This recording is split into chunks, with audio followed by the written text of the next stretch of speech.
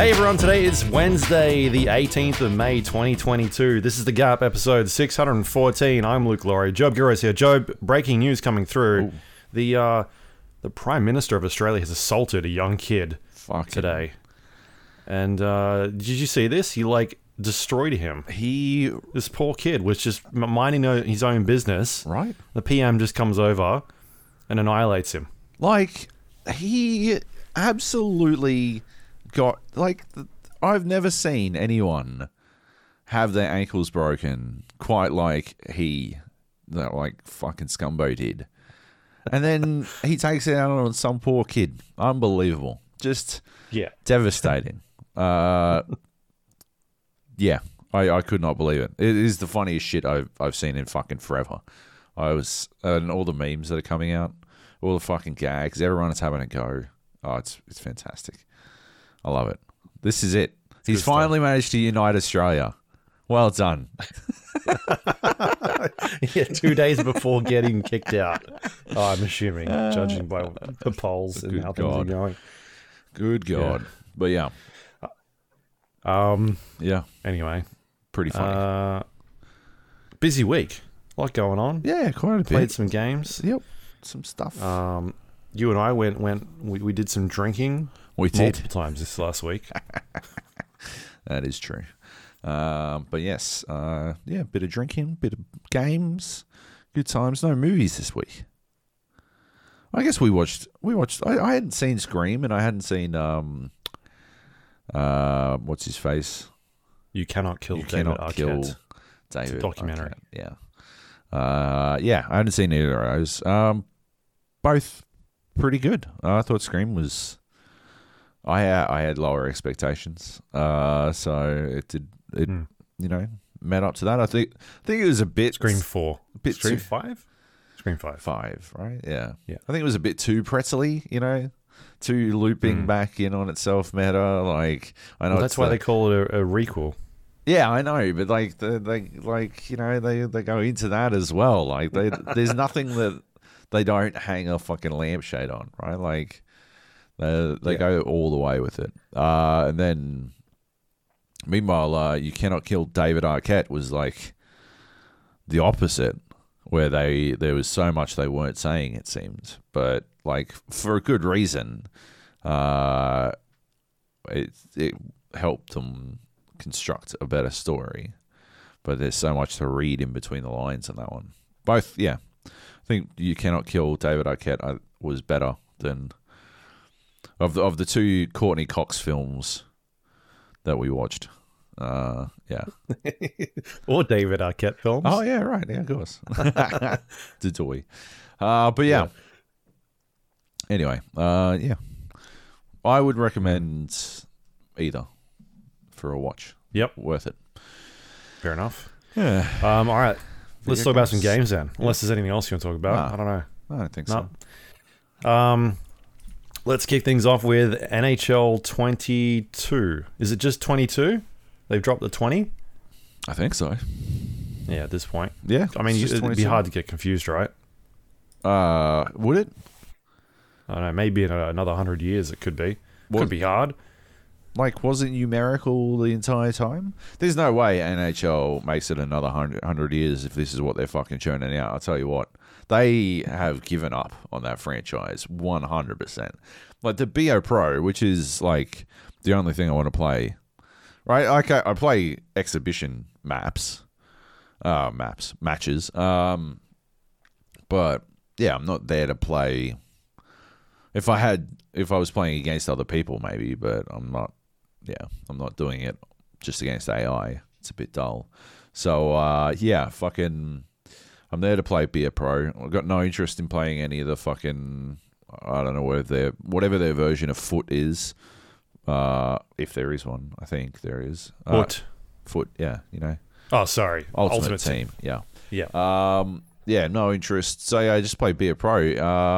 I went and looked it up, and I'm pretty sure it has literally an identical starter. The fucking... It starts at this fucking outdoor rink. And I think they call your agent or something. Your agent's on the phone. He's like, "Oh, this kid's going to be something special," and then it's unskippable, and then it goes into the Beer Pro, and like, it's the same. It is literally the same. They did nothing between NHL 21 and 22, like absolutely nothing, which is just fucking. It's got to be borderline criminal, right? Like, it's fucking crazy. The only thing they really did was they added this fucking X Factor shit, but none of that takes effect for one full season, right? Like, you've got to spend, it might be like you have to win a Stanley Cup or win MVP or like something like that, right? Like, you've got to fulfill these fucking things, and then you can, I think, purchase these X Factors. But you got to go through a full season to do any of that shit, which is just fucking bananas, right? Sure, yeah. Because, like, it's a full season of the same shit you did last year, right? And I didn't think, I think I talked about it. Like, I played it a lot last year. I played a lot of NHL 21, be a pro. And I didn't think it was great. I remember complaining then that, like, the difference between semi-pro and pro, which is my general skill level, because I don't fucking know loads about hockey and I puck chase a bit. But yeah, the difference was $2,000 for me to sort of make up the difference in. So if I went to pro, I'd just get fucking, like, I'd never see the fucking puck, and like I'd get stripped immediately. But if I went back to semi-pro, I'm scoring fucking hat tricks every game. And by the way, like, they have the one line for when you score a hat trick, and it's the same line it was last year. So you hear it over and over and over again. If you keep scoring hat tricks, it's getting to the point where I'm like, I'm not gonna score that third goal. I'm just gonna fucking dump it behind the fucking net, because I don't want to hear this cunt fucking talk about piling up all the hats again. Yeah, like, it's just abysmal. I think it'd be a fun game in versus mode, but yeah, only because I enjoy hockey games and because I enjoy versus games. But the Beer Pro is, like, it seems to me to be identical to last year, and that's just awful. That's just shit. I can't believe they charge money for this. I'm playing it via Game Pass. Well, yeah. yeah. I'm playing it via Game Pass. It's rather annoyingly only on console. And I say rather annoyingly, I realize that NHL 22 didn't come out on PC. And I think they've done a PC NHL game in like fucking 7 years or something. But if they could have at least had it cloud enabled. If it had been cloud enabled, then you could still play it on your PC, basically, right? But not every Game Pass game is cloud enabled, and it seems like it's quite rare for the EA ones to be cloud enabled. So, yeah, disappointing. But yeah, it is what it is, I guess. Continue to, like, just that's what I mean, right? There's not going to be a fucking NHL game in 100 years if this is what they're putting out, because why would you buy it, right? Like, you literally have the game already. If you've got NHL 21, there's no upgrade here. That's fucking crazy. Yeah, I think there are, like, the usual. It's, you pay for a fucking patch, basically. It's I don't know. It's fucking unconscionable. They should be ashamed. Honestly, like, I don't think I'm pretty fucking measured, right? About this shit, right? Like, I think I am, right? I try to be pretty respectful, but this is disrespectful from EA. Like, straight up disrespectful to anyone who likes NHL games. And I'm tempted to actually fucking fork out, because they never send me NHL games. I think they just don't get codes for the Australian market, which is ridiculous, because they could just... It's a code. Just generate a fucking code. Anyway, but I'm seriously going to grab NHL 23 and see if it's the same. And I'm going to do it at launch this time, And if it is the same, I'm gonna fucking scream it from the fucking heavens. Like, just taking it down because it's unacceptable. Yeah, I don't know. Very disappointing. Yeah. Yeah. Isn't NBA on there now as well? Is it on Xbox or? I think it's on Game Pass as well. NBA 22, sorry. Really? The 2K? The 2K one, yeah. Really? I must have missed it.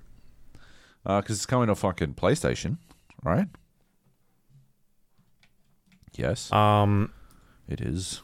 I haven't looked anyway, but yeah, it's I believe, yeah, I'm looking now. NBA 2K22 is available on Xbox Game Pass. I don't know if it's on PC. This press release doesn't say anything about PC, so yeah. Yeah, fair enough. Anyway. Cricket 22 is coming later this month. Hard Space Shipbreaker. Your favorite game? Yep. Seems like a bunch it'd of be good stuff coming out this month. Good Game Pass game. I want to check out what was the other farming simulator I think I saw on the list. Oh, you love it. I do.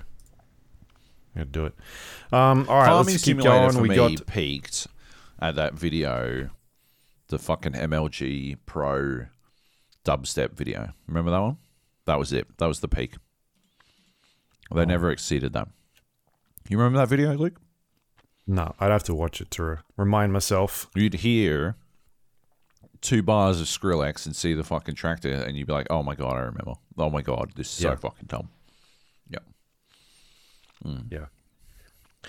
Okay, Warzone, the popular battle royale game created by Activision Blizzard, Call of Duty. Yep. Might have heard of it. King Kong, Godzilla, now in the game. Yeah. How'd you go? I bounced off pretty quickly, to be honest. Just wasn't having a lot of fun. I don't really understand the weapons anymore. It seems like there are way too many, like... So playing the Godzilla vs. King Kong mode, you drop in, it's sort of pretty much like a battle royale. But there's these two titans on the battlefield, and they are like literally hundreds of stories larger than you. They jump around and like they can hurt you and stuff like that. They throw like big rocks at you and whatnot, and you can hurt them as well. And that's sort of how the game goes. Really, is you roll around doing regular battle royale shit. But at the same time, sometimes the Titans will frenzy, and you got to shoot them as much as you can to stun them out of their frenzy. And that's kind of like, that's it. But like, what it turns into is like, it seems to me like Warzone's already really loud these days. Or maybe I'm just used to, the quieter moments in other games, but this, like, there's always noise going on, and it's noise on top of noise on top of noise, and with 2 titans on the battlefield, there's even more noise. But yeah, like, I don't know, maybe 10 rounds, played, like, I had fun, but what I was noticing was, as you're shooting the Titans, you're sort of unlocking these fucking heavy weapon crates and whatnot. And it was like dropping a bunch of LMGs and stuff. And I was noticing that like there's just 0 recoil. And it just feels like there's no fucking challenge. If the LMGs aren't going to fucking recoil, I don't understand why you would use anything else. Because they're fucking hammering bullets out so fucking fast. And that was basically how it went down. I mean, I was playing with randos for a bit. I played a couple of games with Nate. Playing with randos, exactly the same as playing, like I was talking about with Apex last week. Like, it's just frustrating, right? Because even if I'm on mic, like telling them to do stuff, they're not listening. They're doing their own thing and then getting upset when I don't fucking get them back in. It's resurgence mode with the fucking with Kong and Godzilla. So you do come back in if your teammates live long enough. Like, so you got a full team wipe to actually get rid of people, which like meant that like them dying didn't really matter all that much. But yeah, I was like putting together like 3 to 4K in damage, and like, I don't know, a dozen kills, and like the other people in my team would have like 1 or something. And it was just like, I think there was one dude who realized how it was going down when he dropped back in, resurgence dropped, and it just sort of stayed in my fucking back pocket and followed me around. So he was rolling around. I think he had 1 kill, but he had like a good 1,500 damage. So I was definitely stealing some of his kills in the mix there and stuff like that. But yeah, the others, like, and that was just one game. The other games just didn't really work out like that. Just annoying, man. I don't know. Yep. And then playing with Nate, like, broadly the same thing. It's only quads in this Kong vs. Godzilla mode, and like, yeah, you're just saddled with people who don't want to play as a team. They're just stuck playing in a team because there's only team modes, and going up against 4 stacks and coordinated players, and it just doesn't work out. Yeah. Well, maybe. I don't know. I feel like I've seen some stuff going on Twitter that there might be more updates happening to it. Like, it's sort of some sort of rolling event. Things could change, so maybe if we get a chance, I'll jump in and check it out as well. Yeah, at some point. Well, let me know if you're jumping in. It'll be interesting. I'll, like, you know, see if we can get 3 going or more. We'll just play it on Discord if we're going in. Yeah. Yeah. Cool. Sounds good. I'm slowly adding more stuff to this list. I've just realized I've got a bunch of embargoed stuff that I can talk about this week. But we'll keep going here with your list. We got Shotgun King, The Final Checkmate. This sounds like a TV series. That'd be a great TV series. Shit. No, it's a chess game. It's a roguelike chess game. You play the Black King, and the white chess pieces have usurped your kingdom, and all of your pieces have gone over to the other side. And so all that's left for you to do is take your revenge. As the and to do it, you crack out your shotgun, and yeah, it's a weird chess variant, I guess. I mean, it's got all the chess rules, right? But only the white team have to fucking abide by them. Because you're a king, so you only move 1 piece at a time. But you shoot a shotgun and it goes like mad distance. Yeah, you sort of fucking blast pawns away, and you sort of got to make sure you don't get trapped the way you would in chess, because it is turn by turn.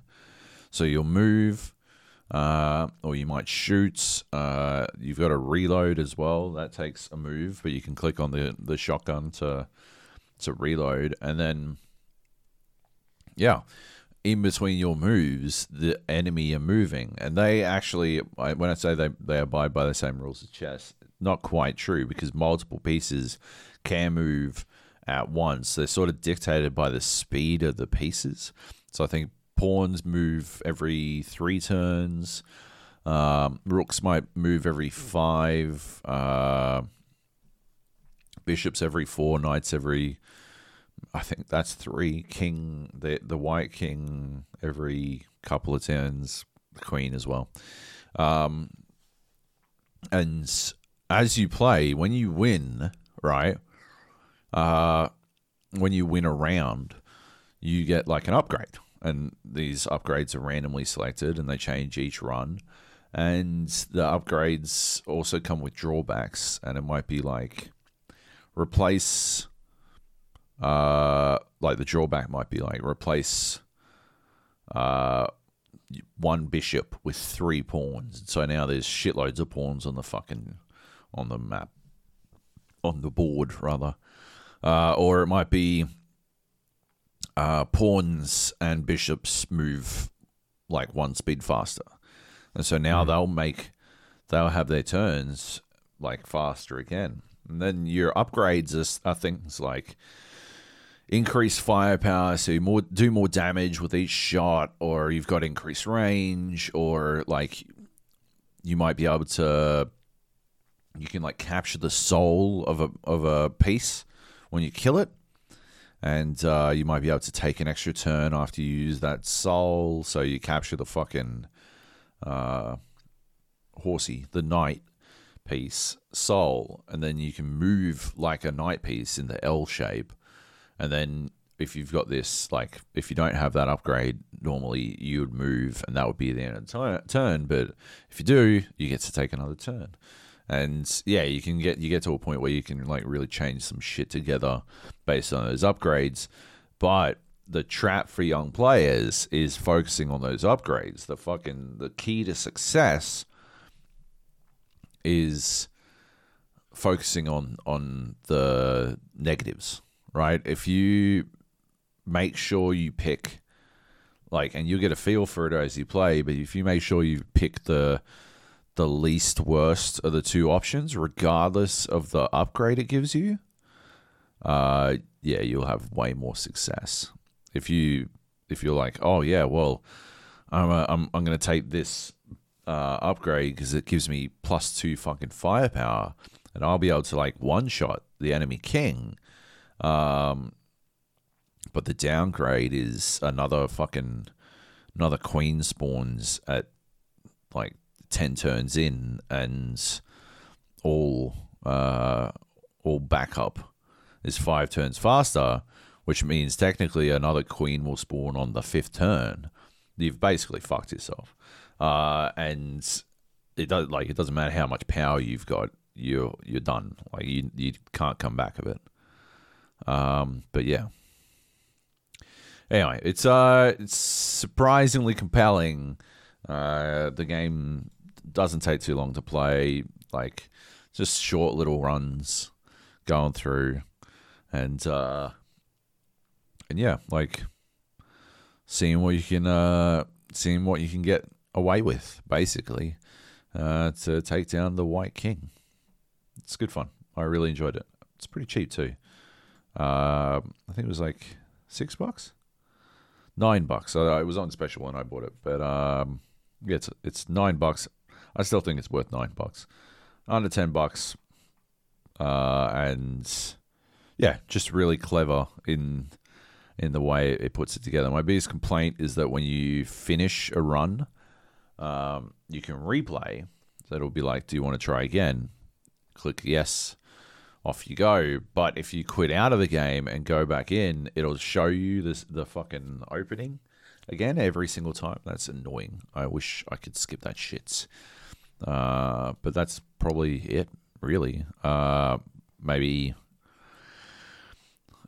there's not loads and loads and loads of depth, I guess, is the only other thing. But yeah, yeah. You kind of get to a point where you see it all medium quickly, but there is a endless mode. So I don't know how. I haven't tried it yet because I only just finished the game, but I'd be interested to see how fast. They had a patch, and they fixed it so you don't have to watch that fucking intro thing anymore either. But yeah, I'd like to try the endless mode and see how far I can get, but I struggled. There's just chess, man. Like, you got to be in that mentality, right? Like, you got to be thinking through their moves, not just your moves. But I don't know, like I just slip out of it sometimes. And so I'll be like, oh yeah, well I'll just shoot this dude and then I'll be fine. And then I shoot the dude and then fucking the queen's standing behind him. I'm like, oh my God, how did I fuck this up? But yeah, there's no real coming back from it. Oh well. It's good fun though. Yeah. Yeah. All right, next up we've got Rogue Legacy 2 Oh yeah. on the list. I had the most spectacular run with the... I don't know if you played any more of it, have you? No, I haven't had a chance. I got like the Astrologer or something class. And they did the update. It didn't fix the economy. I think it's still a little too grindy for my tastes, but it is a lot better. Yep. But I unlocked the astrologer class, and they sort of cast this black hole that sort of just sits there for about 5 seconds, and then it disappears. And anything in contact with it takes damage. And so you sort of just like cast it and get the fuck out of the way, which is fantastic. Because like that's, I was talking about it the other week. My mentality for playing this game is sort of scout shit out. But you can also, there are a lot of enemies that'll sort of like beeline towards you, right? And you can just sort of leave this black hole and then like get the fuck out of the way, and they'll sort of go through on their way to you, and you can manage shit that way, which is good. I didn't have a lot of fucking, like I haven't done a lot with magic before, so I haven't been putting a lot of points into intelligence, but I had a couple of runs with this astrologer and I could see the juice of it, the skill that they've got, the fucking Y button skill. Basically makes them incorporeal, so they can't be touched. They can dodge all damage, and they can fly. Incredible. Like, awesome. You can get a couple of upgrades along the way, like throughout like the castle, that'll allow you to fly and stuff, but that's kind of RNG related. You can't guarantee that it's going to show up. So having it on demand and on cooldown, fantastic. I did a couple of runs, got to grips with it, upped my intelligence a bit, and just to make magic do a bit more damage. Then I realized that my fucking, like, the black hole isn't actually doing magic damage. It's my normal attack, and it's bound by strength. So that was a big fat waste of fucking money. That was upsetting, but they like gave me that combo I was talking about the other week. The fucking whatever it is where you're a silhouette and you can only be hit on the heart, plus vampirism. And so I had like I had 50% less health, but it didn't fucking matter because like I'd just leave this thing in the middle of the room, and I'd be back at full health, even if I lost a bit. Like I'd just go straight back to health without being in fucking danger. And then like along the way, I found some shoes that made me immune to spikes. So like I couldn't take spike damage.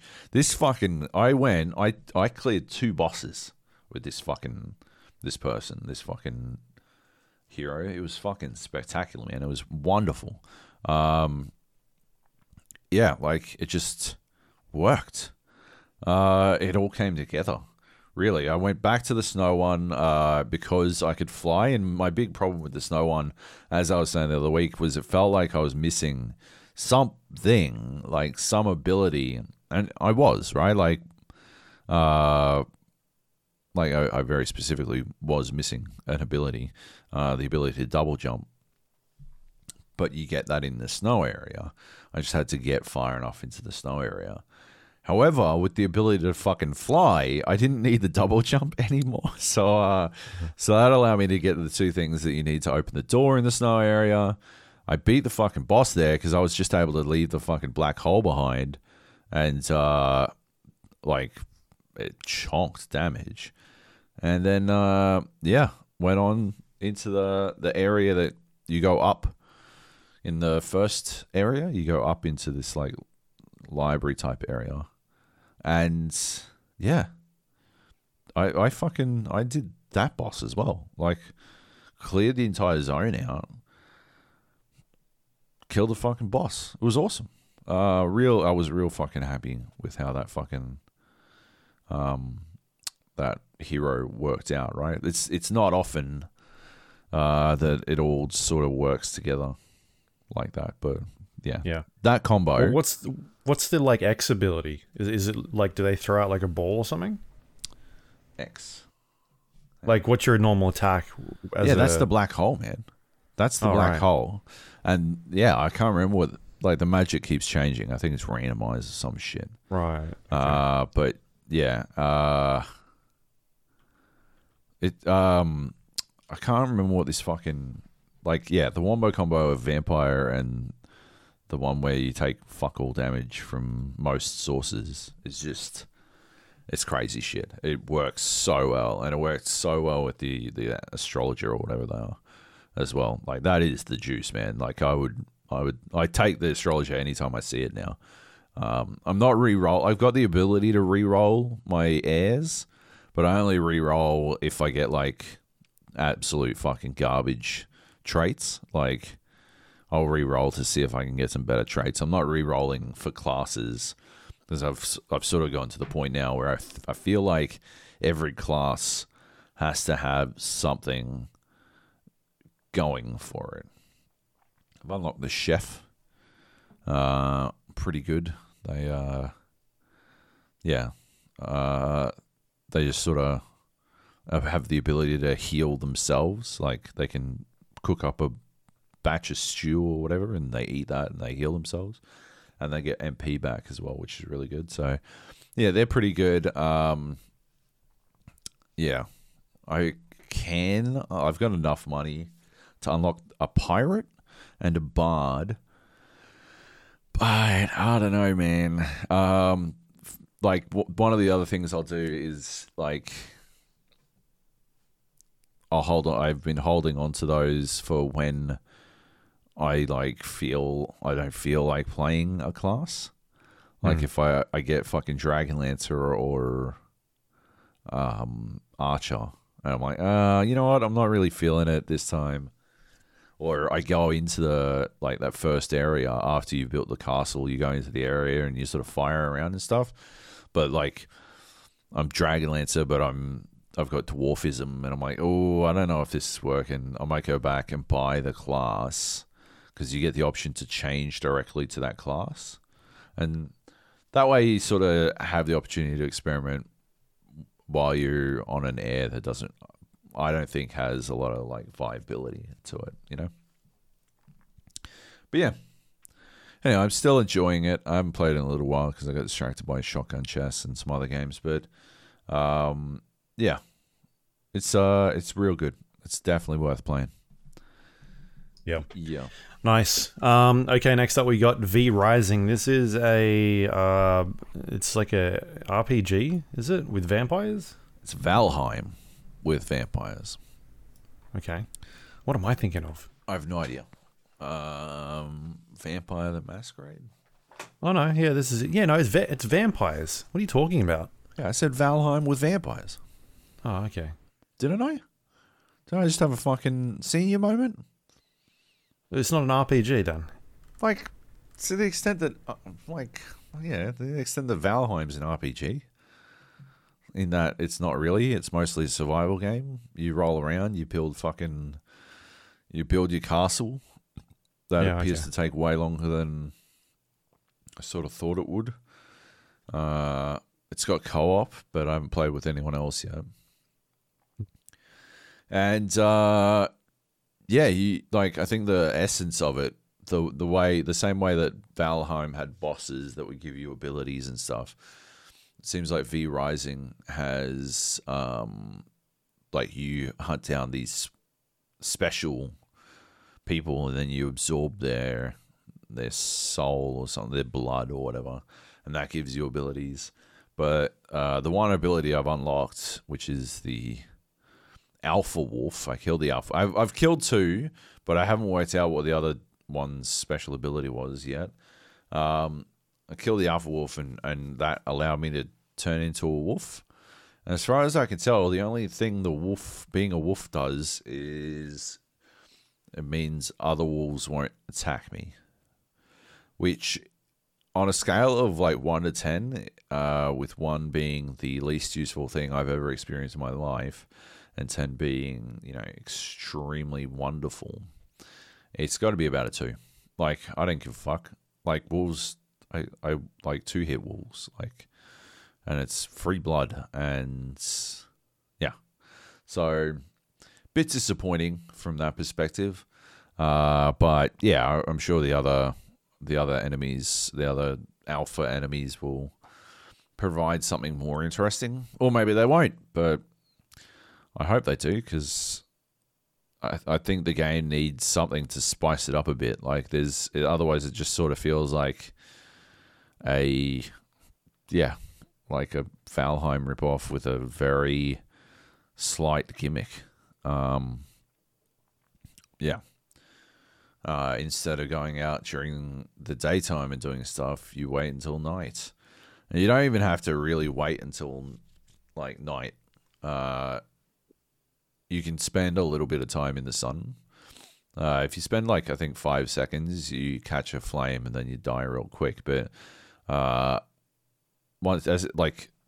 any shade at all will break the sun build up. So it seems to reset it all the way to 0, which I don't really agree with personally. I think it should probably just eliminate some of the build up, but it appears to just reset the entire thing.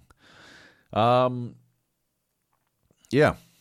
Anyway, I've built a half-assed base, but walls don't seem to have any real. Doesn't appear to be any real reason to build a wall. And it doesn't really have the physics that Valheim did. Like, it's very top down, compared to, Valheim was almost third person. Yeah. And I had the full physics, and it had the trees could kill you, and sailing on a boat and all that kind of shit. And we had awesome times, putting together these fucking ever increasingly large bases and shit. But yeah, it doesn't seem like V Rising necessarily has all that just yet.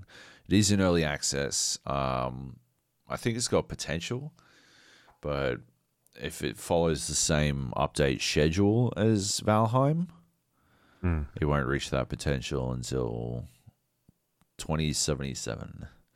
Much later. Yeah.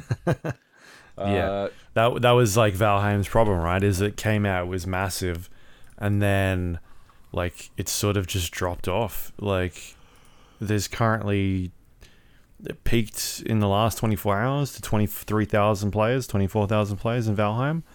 That seems pretty good. Like, you compare that to what it was when it launched, it was up around 500,000. Yeah, for sure. But 23,000 is still pretty good, man. Like, yeah, that's got to be still in the top 100, maybe in the top 50, right? Yeah, absolutely. 20. It'd be top 30, I think, somewhere around there. So that's still pretty awesome, right? Like, you wouldn't sniff at it. Yeah. I don't think V Rising has that sort of potential. It's not going to capture. I mean, I say that, and it's currently at 22, but I don't think I think it's just got initial launch day hype. Yeah, I'm not seeing the. I mean, at the same time, you could give it. I don't know what day is today. Maybe 3 days, and if word of mouth sort of picks up, it could crack 100. It could. Yeah. I just suspect it doesn't have that. Not yet. All right, we'll see. I wouldn't recommend buying in just yet. Yeah, fair enough. Unless you want to jump in a server and play with me, in which case I would welcome it. Yeah. All right, that's called V Rising. It's early access. You can grab it on Steam if you want to check it out. Yeah, so I chucked a couple of games here. I completely forgot about these ones that I had that I could talk about because the embargo is either now or in the next 24 hours, so we can do this. Apex Legends Mobile is a thing. They were doing some regional testing with this game for a little while, and I've had a chance to I've had this early access for the global launch, which launched this week. Had it for a couple of weeks, and was able to play a little bit of it. And basically they have brought over the Apex Legends game and built it from the ground up for a mobile device. And in doing that, they've added a bunch of like accessibility features in there that make it pretty good to play on a small sort of handheld device up until a tablet.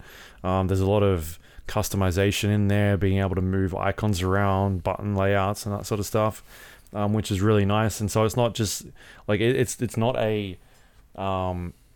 Apex Legends on PC that's just been sort of brought across to mobile and like there's crossplay or anything. This is like an entirely separate thing built specifically for mobile devices. And so you're going to see a lot of different things in this game compared to the PC and console versions, specifically in relation to like gameplay modes, maps, the way that heroes are introduced. So this game in particular will have a mobile exclusive hero, the legend that they've introduced into the game called Fade.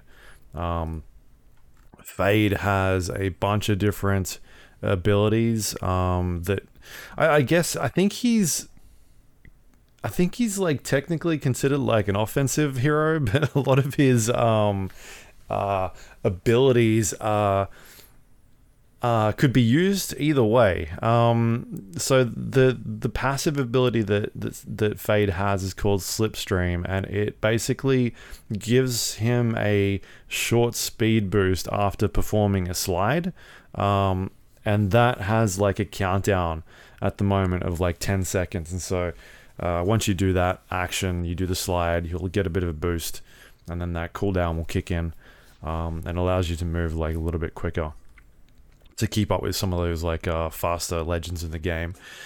His tactical ability is called Flashback, and that allows him to create a void similar to like Wraith, how she can create a portal, except with this ability you kind of activate it and it allows you to rewind where you've just come from. And then you can click a button and exit that specific moment in time.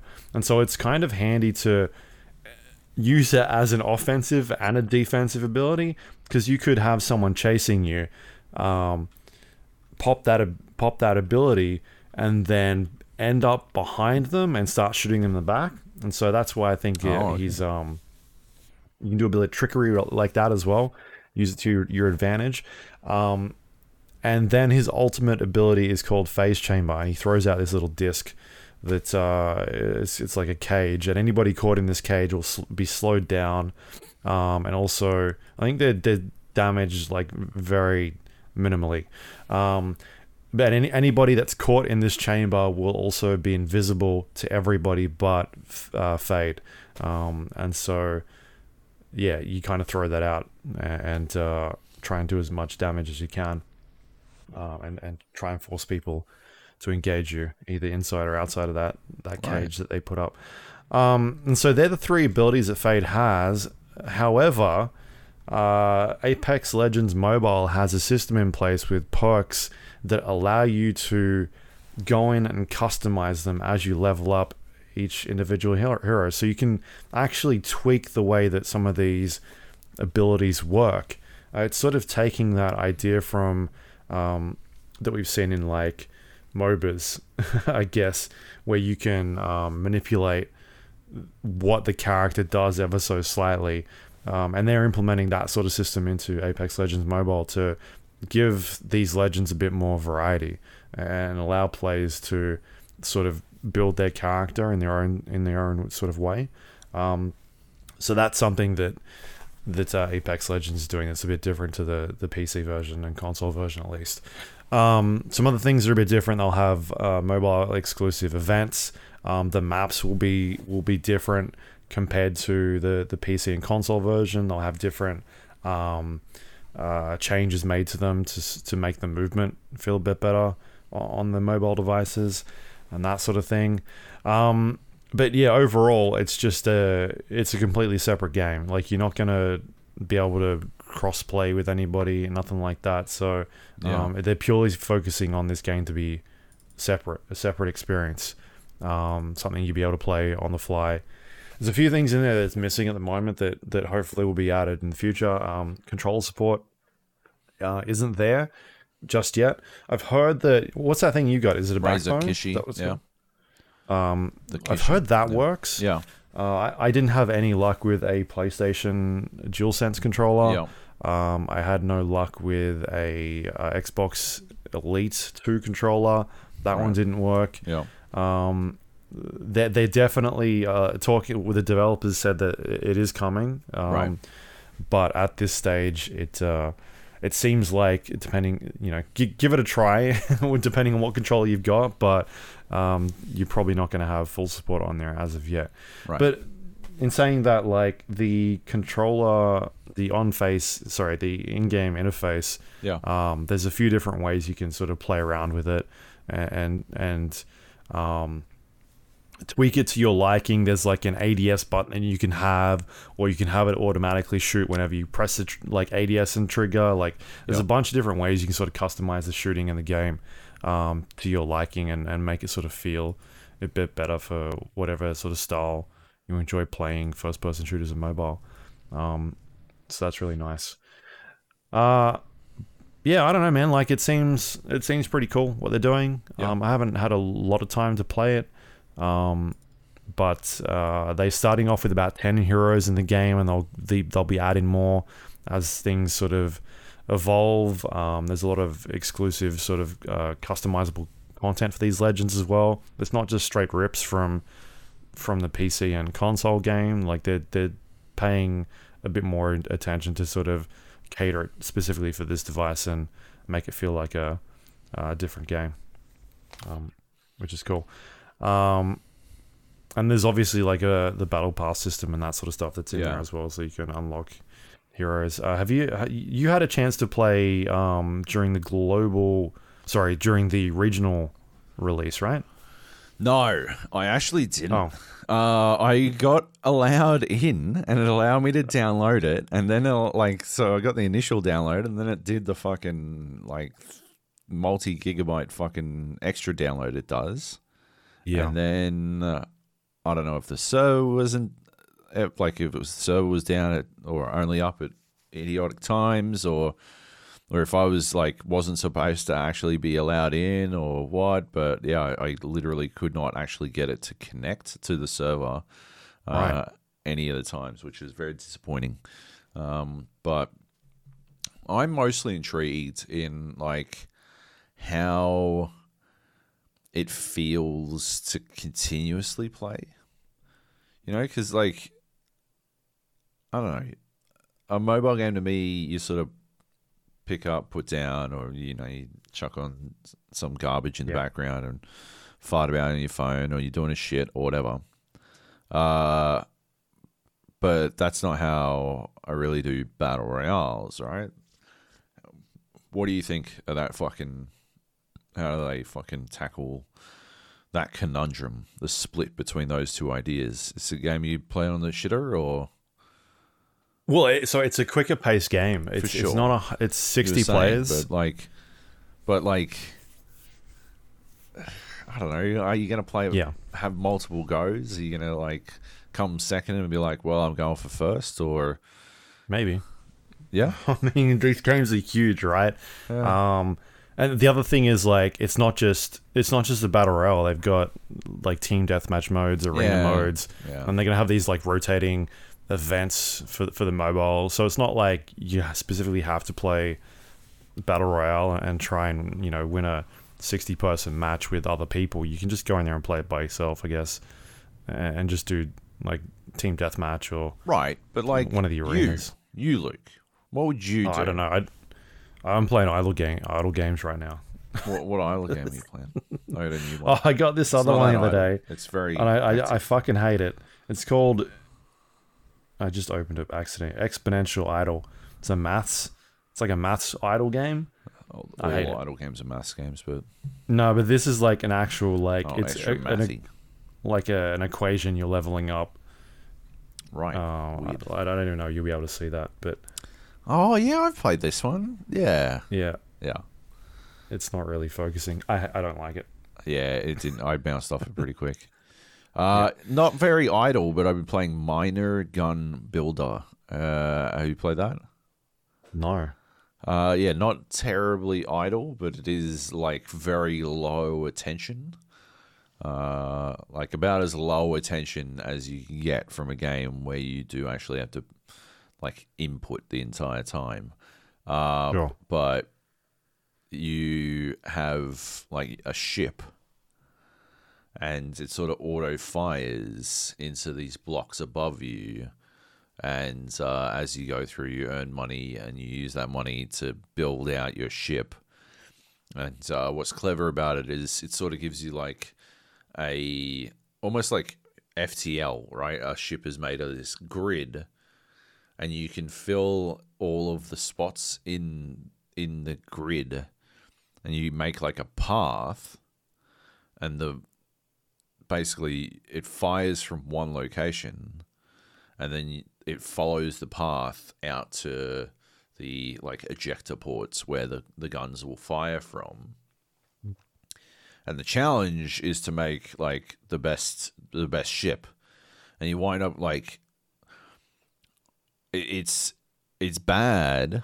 It's like super high attention when you're building these when you're sitting there looking at this fucking blueprint, this grid, putting together this looping fucking path for the bullet to travel, and it passes through this like double damage, fucking area of effect, and it's got all these different little things that it can do, and each bullet passes through, and then it gets to the end. But then once you actually take it out into the field, it just sort of fires on its own, and you just need to fucking hit as many blocks as possible. So you can literally just sit there and hold like sort of drag left on your phone screen, and it'll just fucking spit out and take out all of the fucking blocks. And you can do that over and over again if you've made a decent enough path. And then eventually you run into a situation where the path isn't good enough, or the ship isn't good enough, and you don't really make money anymore, and you stagnate out, and then you sort of go back and redesign the ship again. And it's really interesting. It's pretty entertaining. But yeah, the only challenge is, well, it almost works, like for exactly what I was talking about, in the sense that, like, you know, when you're on the shitter, you build a new path, right? And it takes, I don't know, 5 minutes.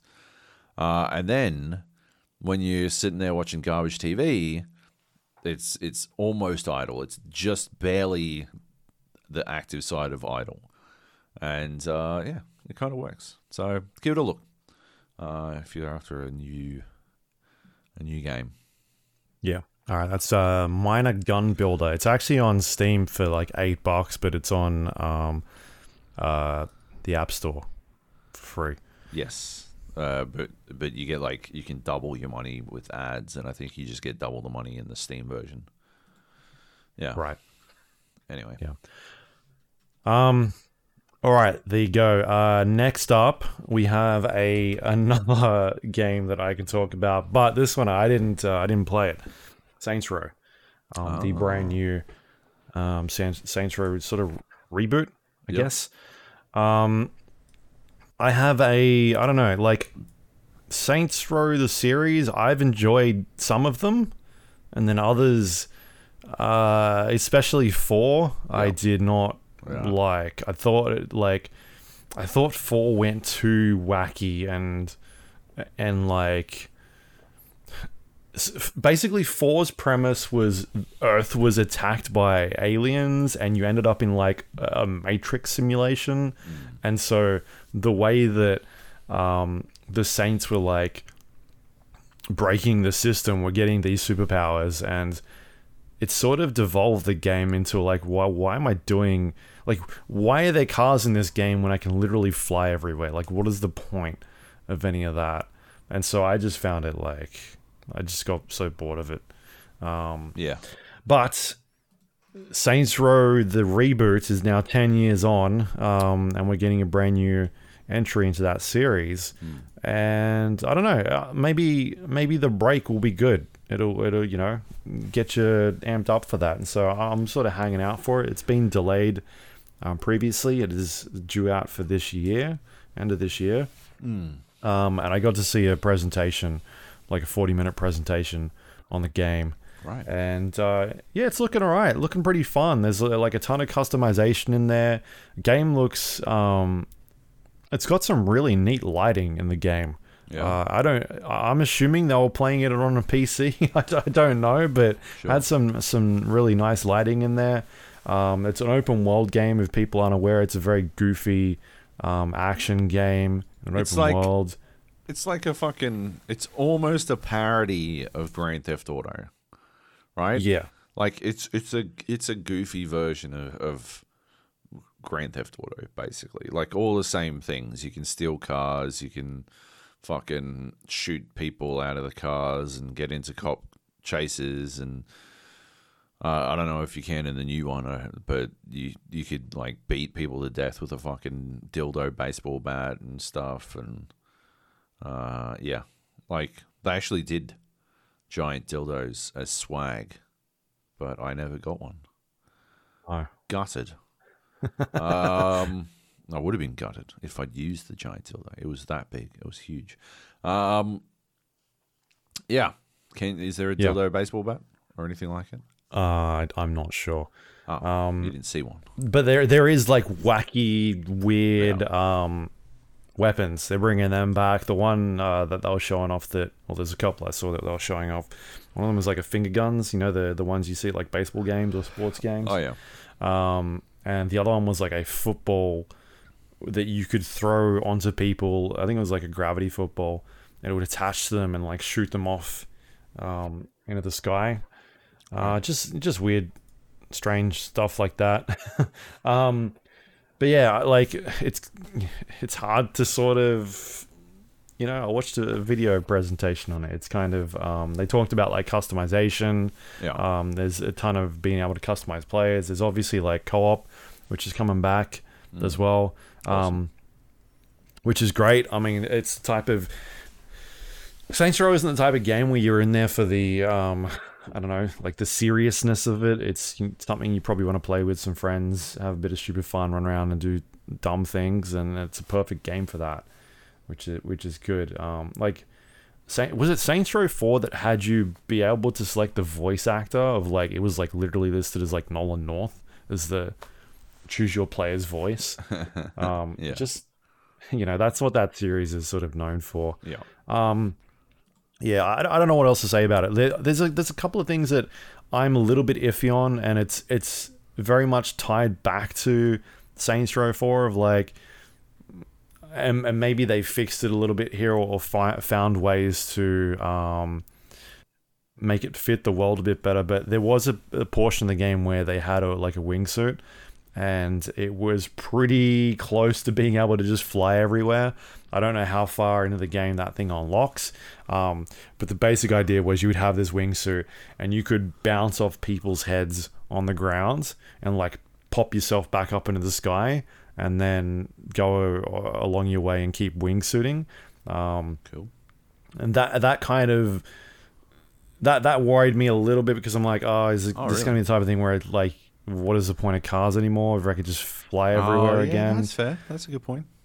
Yeah, but there was a shot where like the character was flying, like jumping off people's heads and flying around, and then like landed on top of a car and like hijacked the car from basically surfing the car. Just Cause. And through, Just Cause style. So that was kind of cool.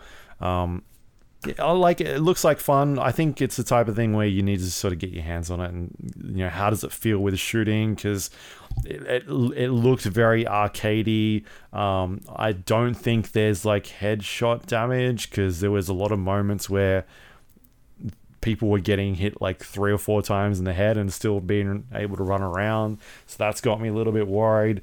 But again, I haven't played it, so it's hard to tell. Yeah. It does look like a lot of fun. I'm sure there will be a bunch of footage going up by the time people hear this. You can sort of check it out for yourself. But yeah, I mean, it looks like a cool game, and it's coming out in a really nice sort of low-key area of the month, and so hopefully it'll do well, because they bought a bunch of these IPs, and if they put the time into it and they get it into a spot where it's a lot of fun to play, like, it doesn't need to be a AAA blockbuster, one of those games where it's like making bank. Like, as long as it's fun, and as long as it's like at a price tag that's a bit more reasonable as well, I think that it'll do well. You reckon it won't be priced AAA?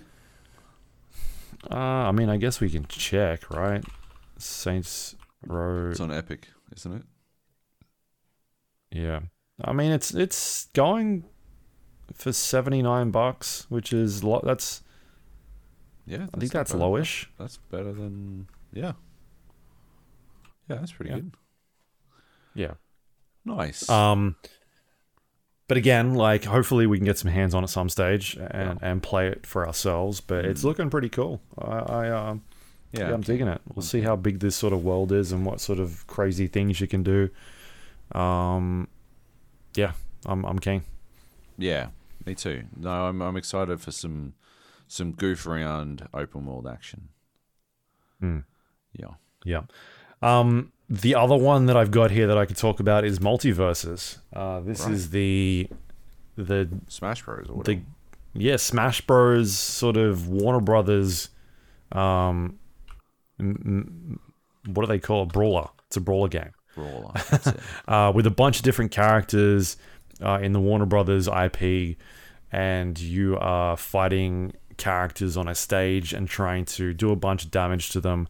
Once you do a significant amount of damage, it makes them easier to sort of punch off the stage or hit off the stage. And if you manage to knock them off the stage, you get a point. And after you get a certain amount of points, you end up winning the match. There's a series of different modes in this game. There's like a 1 versus 1. There's a free for all. There's a team-based mode as well. I've been playing exclusively the team-based mode. I've probably played about 8 or 9 rounds at this point so far. There's a couple of characters in the game at this point that I don't know. I'll just talk about ones that I know of. There's a Adventure Time cast in there. There's some DC Universe. There's some Looney Tunes. There's Scooby-Doo. There's Tom and Jerry. There's Iron Giant that was revealed in the trailer. Steven Universe, I have no idea what that is. Game of Thrones, and more to come. I've been pretty much exclusively playing as Wonder Woman in this game, just because I thought I'll just play as the one character and level them up and see what I can kind of do. I am undefeated in this game so far. Nice. I don't know if it's because I'm playing against bots or because everybody is really bad at this game. I'm sort of wondering if like they're low key making me play against bots to make me feel better, I don't know. It's hard to tell. I've had fun with it so far. Like, I did play the original Smash Brothers game on the Nintendo 64. I think it came out. First one. Yeah. I had fun with it then. But I just don't get the. I don't know. There's a weird culture surrounding Smash Bros. And I think it's purely just to do with like Nintendo fans just love Nintendo shit. And so they latch onto it. Like, all you need to look at how popular that game is and how like insane people are about like what controller you need to use for it. Yeah. And that sort of tells you all you need to know about that community. Yeah. Which is fine. You do whatever you want, but just they some of them are just wild. A lot of gatekeeping and that sort of shit going on. Yeah. Which is nuts. And I've liked other games that have sort of dabbled in this format. I like the PlayStation All Stars game. Was very similar style, borrowing the PlayStation characters and putting them in a brawler. I thought that was really cool and fun.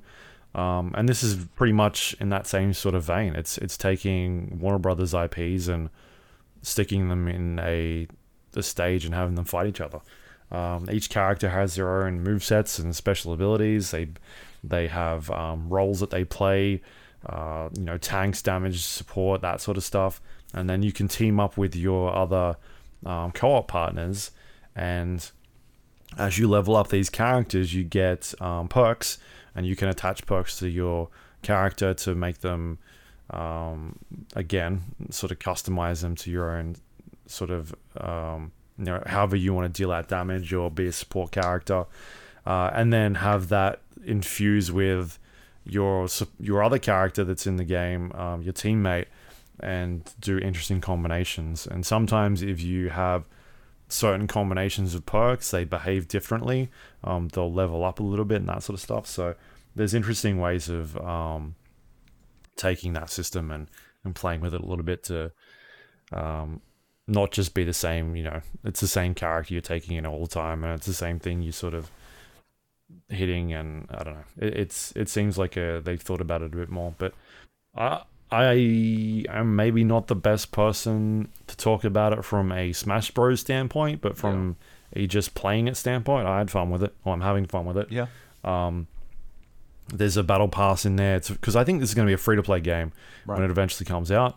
That's cool. And it's going to be supported by this battle pass. There's 2 tiers, free and premium one, and you're unlocking cosmetics and gold and that sort of stuff to unlock other characters and different looks for your characters, different sort of like poses and things that you can do when the game ends. I like to just teabag. Teabagging is amazing in this game. Whenever you win, you just hit down, and it looks like they're squatting, and so I just teabag on the victory screen the entire time. It's fantastic. Classic. Yeah, I am. This game ain't out yet, and I am starting trends. I don't know. It seems pretty cool. They're doing some sort of closed beta at the moment, and then there will be an open beta. I think it's next month. It's going to be coming out. Yeah, cool. I don't know. I'm digging it. I'm having fun with it so far. It's pretty cool. Did you get into this at all? No, I got offered, and I was like, I thought to myself, hey, I don't like Smash Bros. Yeah. I don't think I will enjoy this, so I will pass. And so I did. I passed. But it sounds like maybe I should have given it a bit of a squiz. I think you're probably worth getting into it before all the sweaty Smash Brothers players get into it, and then just fucking destroy you. Because it from what I understand, it plays pretty similar. Right. Yeah. It's a really pretty looking game. It's like a cartoon-ish style. But I think it looks really nice. Runs great from what I'm playing on. I'm using a controller when I'm playing on PC. Haven't had any problems with that. Seems smooth and fluid. I don't count frames, so I don't know, but it seems fine. It seems to be working when I press buttons. Cool. I don't know. It's quite surprising. I don't know how it'll work once it's out in the wild, if there's a big enough audience for these type of games, but seems pretty cool. So we'll keep people, up to date with that one once we get some more time with it, but keep your eye out. Yeah. There you go. Nice. We'll catch you. We'll see you guys next year at fucking BAM. At Evo. Right? At Evo. Fucking no breaks for Luke. He's going straight to the top. Straight to Evo. Oh, that'll be if Nintendo lets people play that game at Evo. They probably have some weird like stipulation in their contract, like you can't have games that are similar to. They barely let fucking Evo have anyone else Smash play Bros. Like, yeah, they're barely letting anyone play Smash Bros. As it is. So I guess PlayStation owns it now, right? Anyway, so Evo, right? Oh, Yeah, they own not Smash Bros. Yeah. But yeah. Anyway. Yeah. Anyway. All right. The last game we've got here is Evil Dead: The Game, not the movie.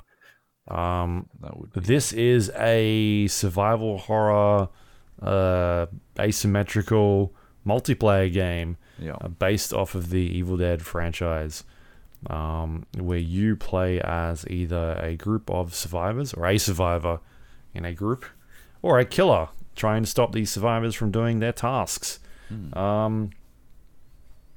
Yeah.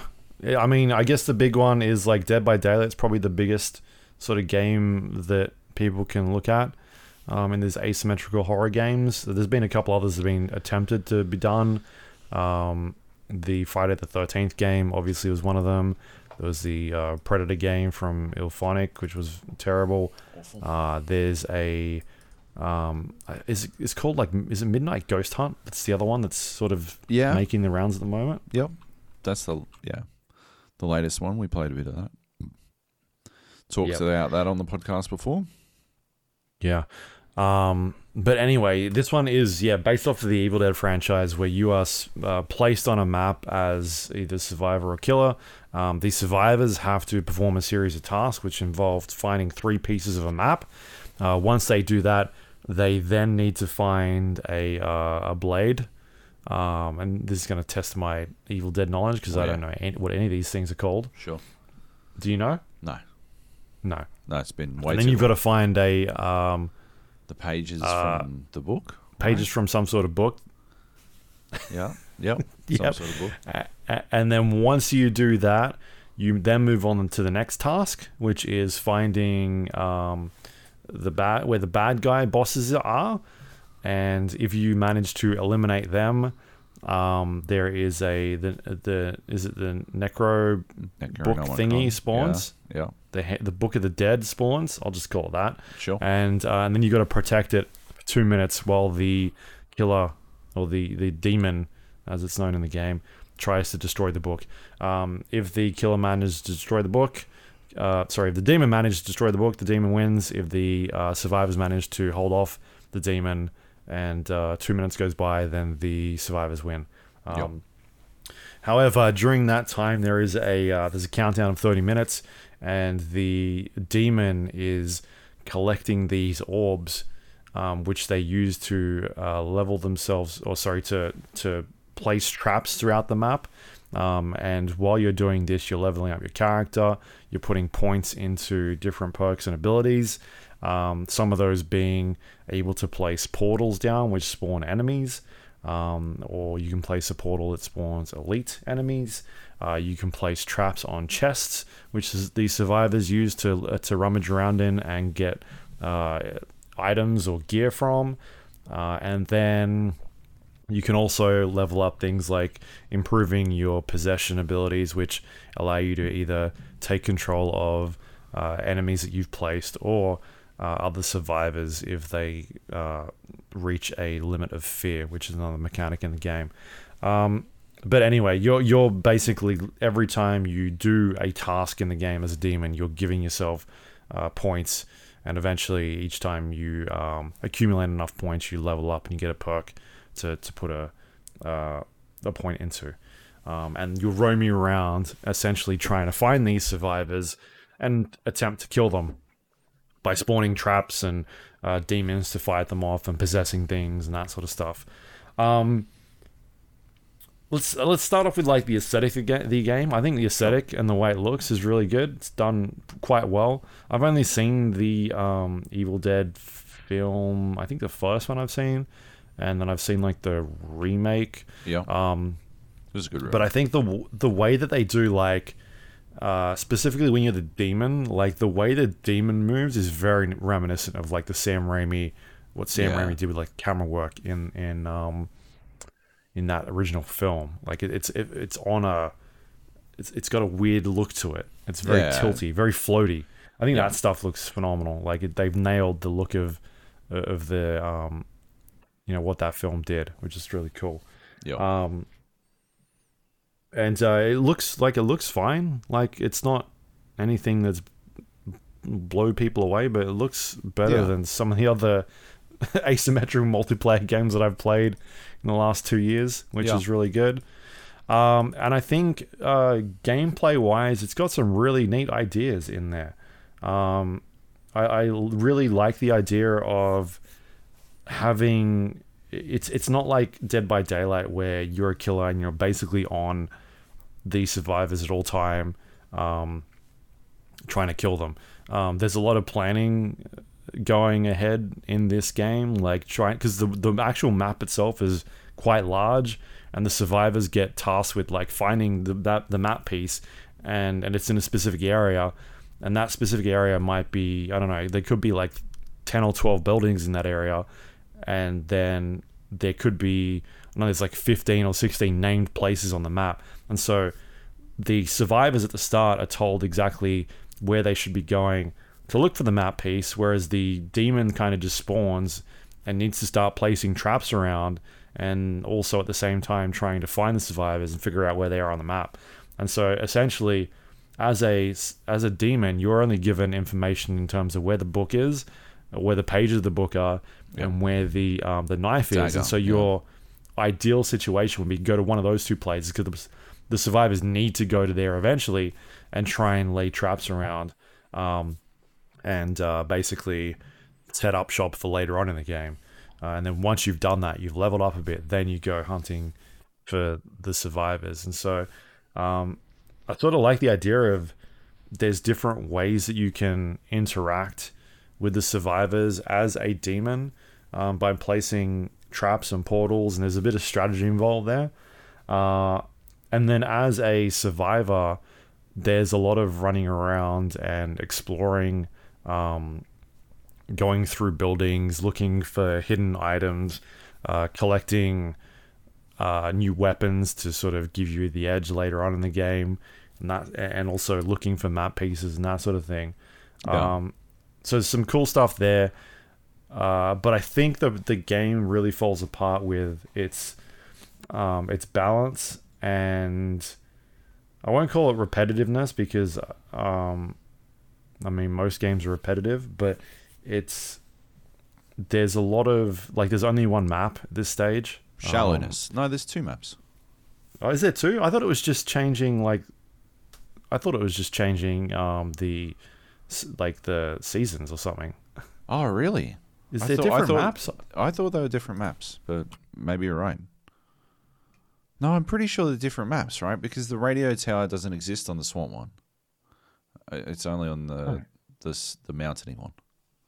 There's the swampy one and the mountainy one, I think. Oh, okay. I thought. Is there like different variations of the map or something? I think there might be also seasonal changes to the maps, and I think there's 2 and maybe 2 seasons for each map or something like that. You're right. There is 2 maps. Yeah.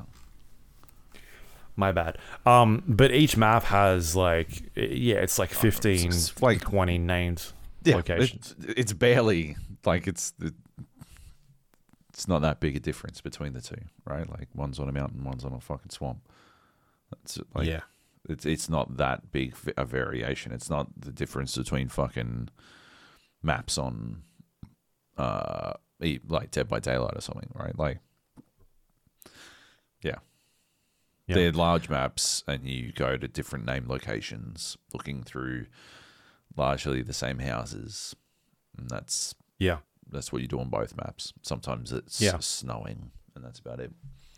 And so, like, even I sort of, like the shallowness, I still think it's not like, I get what you're saying, but there's something about it where it just, maybe there's just not enough to do or something, because I feel like it's a pretty fleshed out game in terms of content. Like, there's a ton of, there's a bunch of characters, there's different demons you can play as, there's different, each set of demons has their own, like, classes and members of the demon team.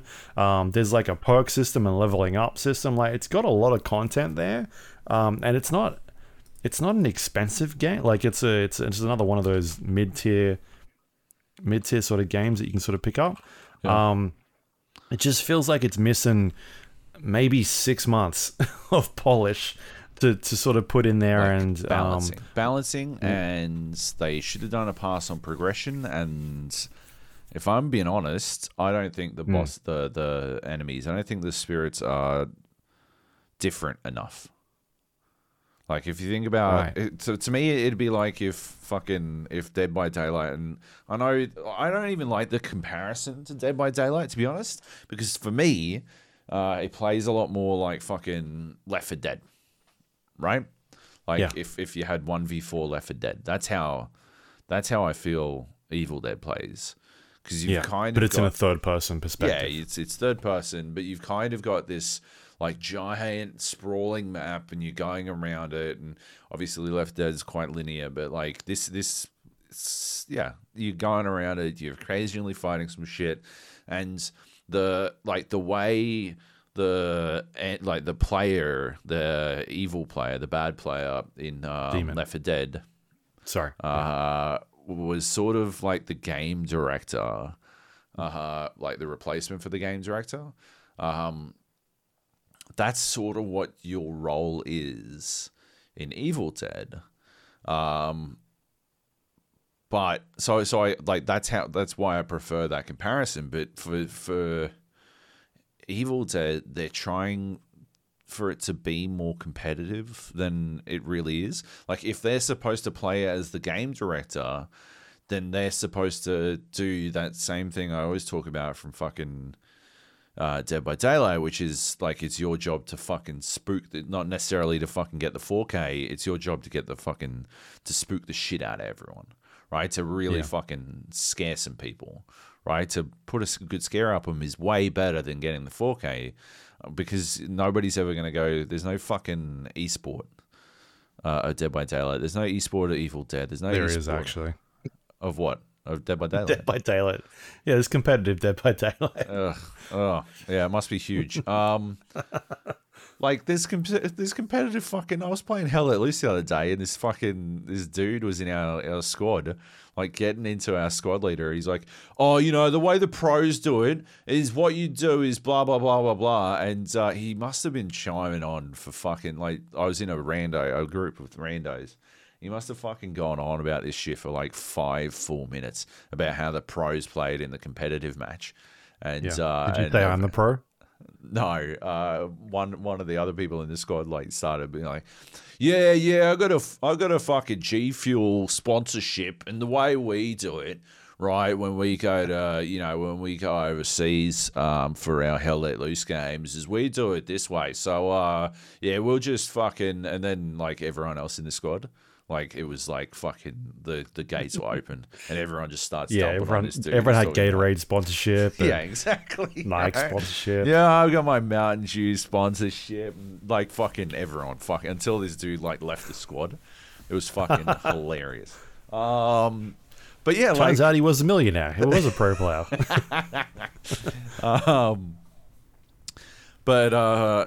We had fucking Ace squad combat, Ace squad offensive, and we were like 200 points short of Ace squad defensive. We were like clearly the best squad in this fucking server.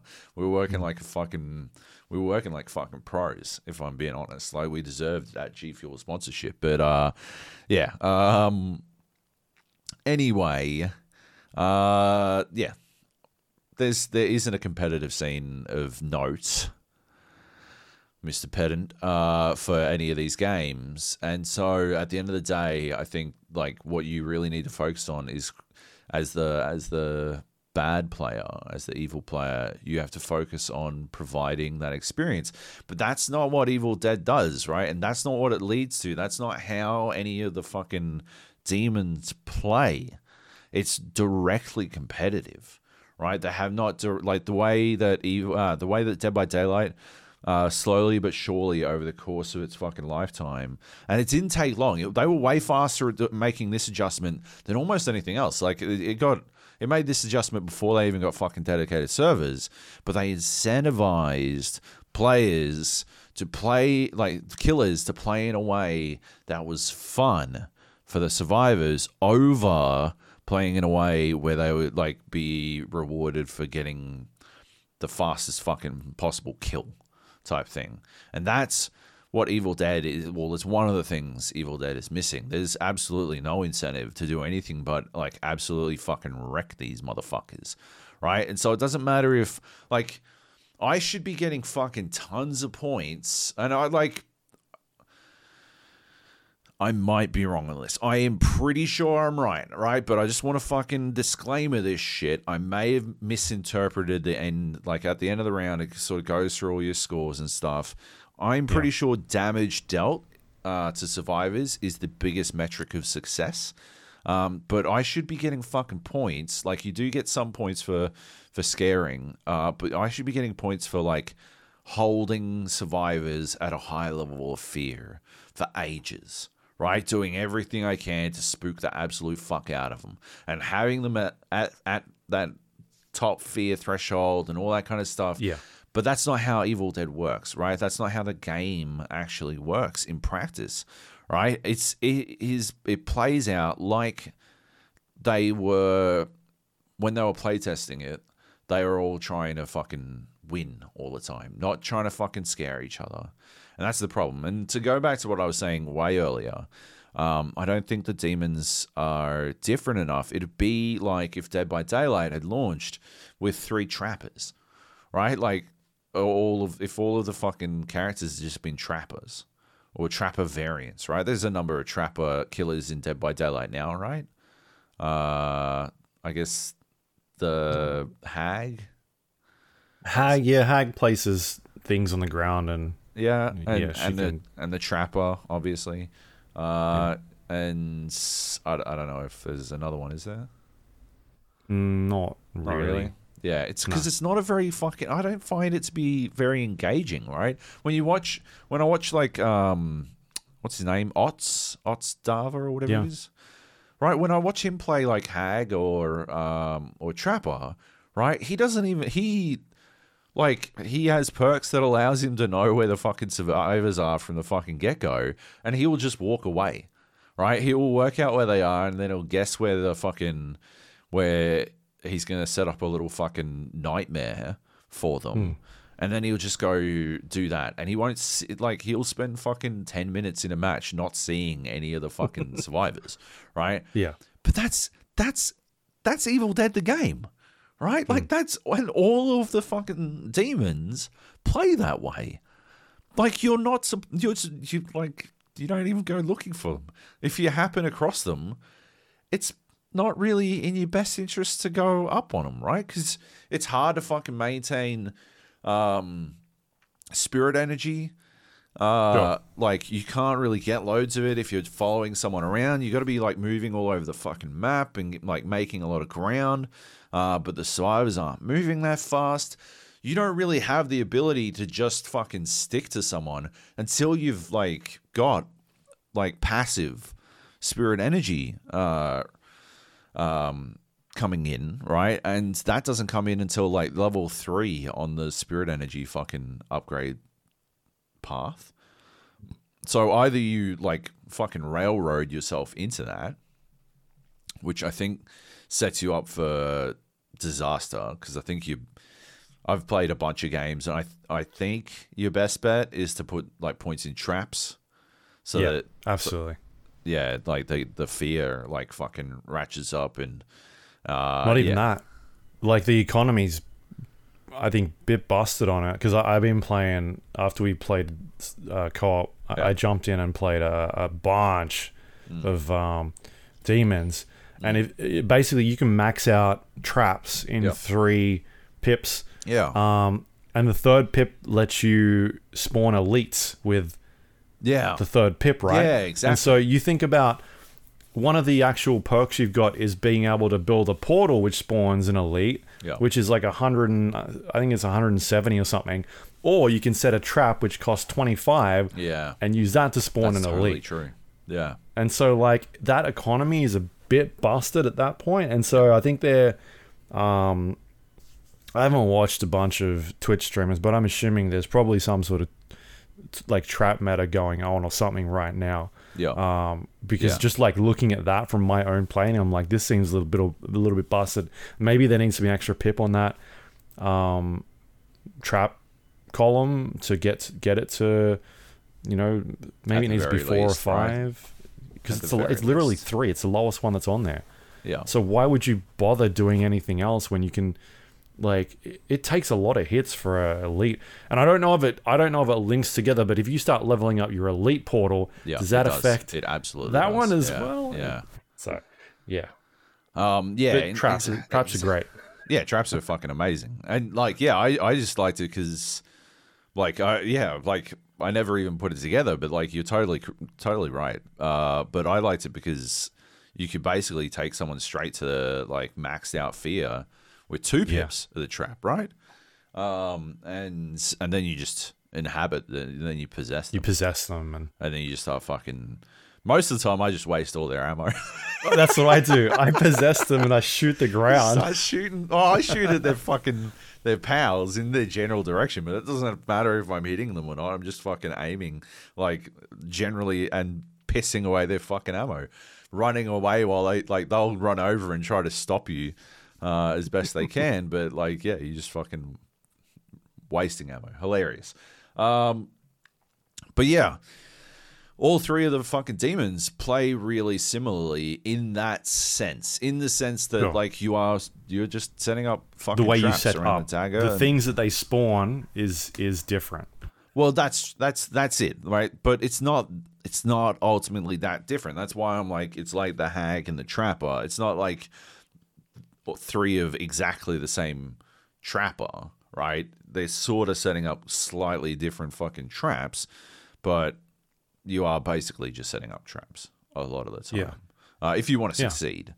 And even then, man, like that's the other problem with the game, is that success doesn't really appear to come by virtue of your fucking skill, right? You can do all the right things to win, and then you just sort of lose. As a survivor, you lose one person and it's basically done.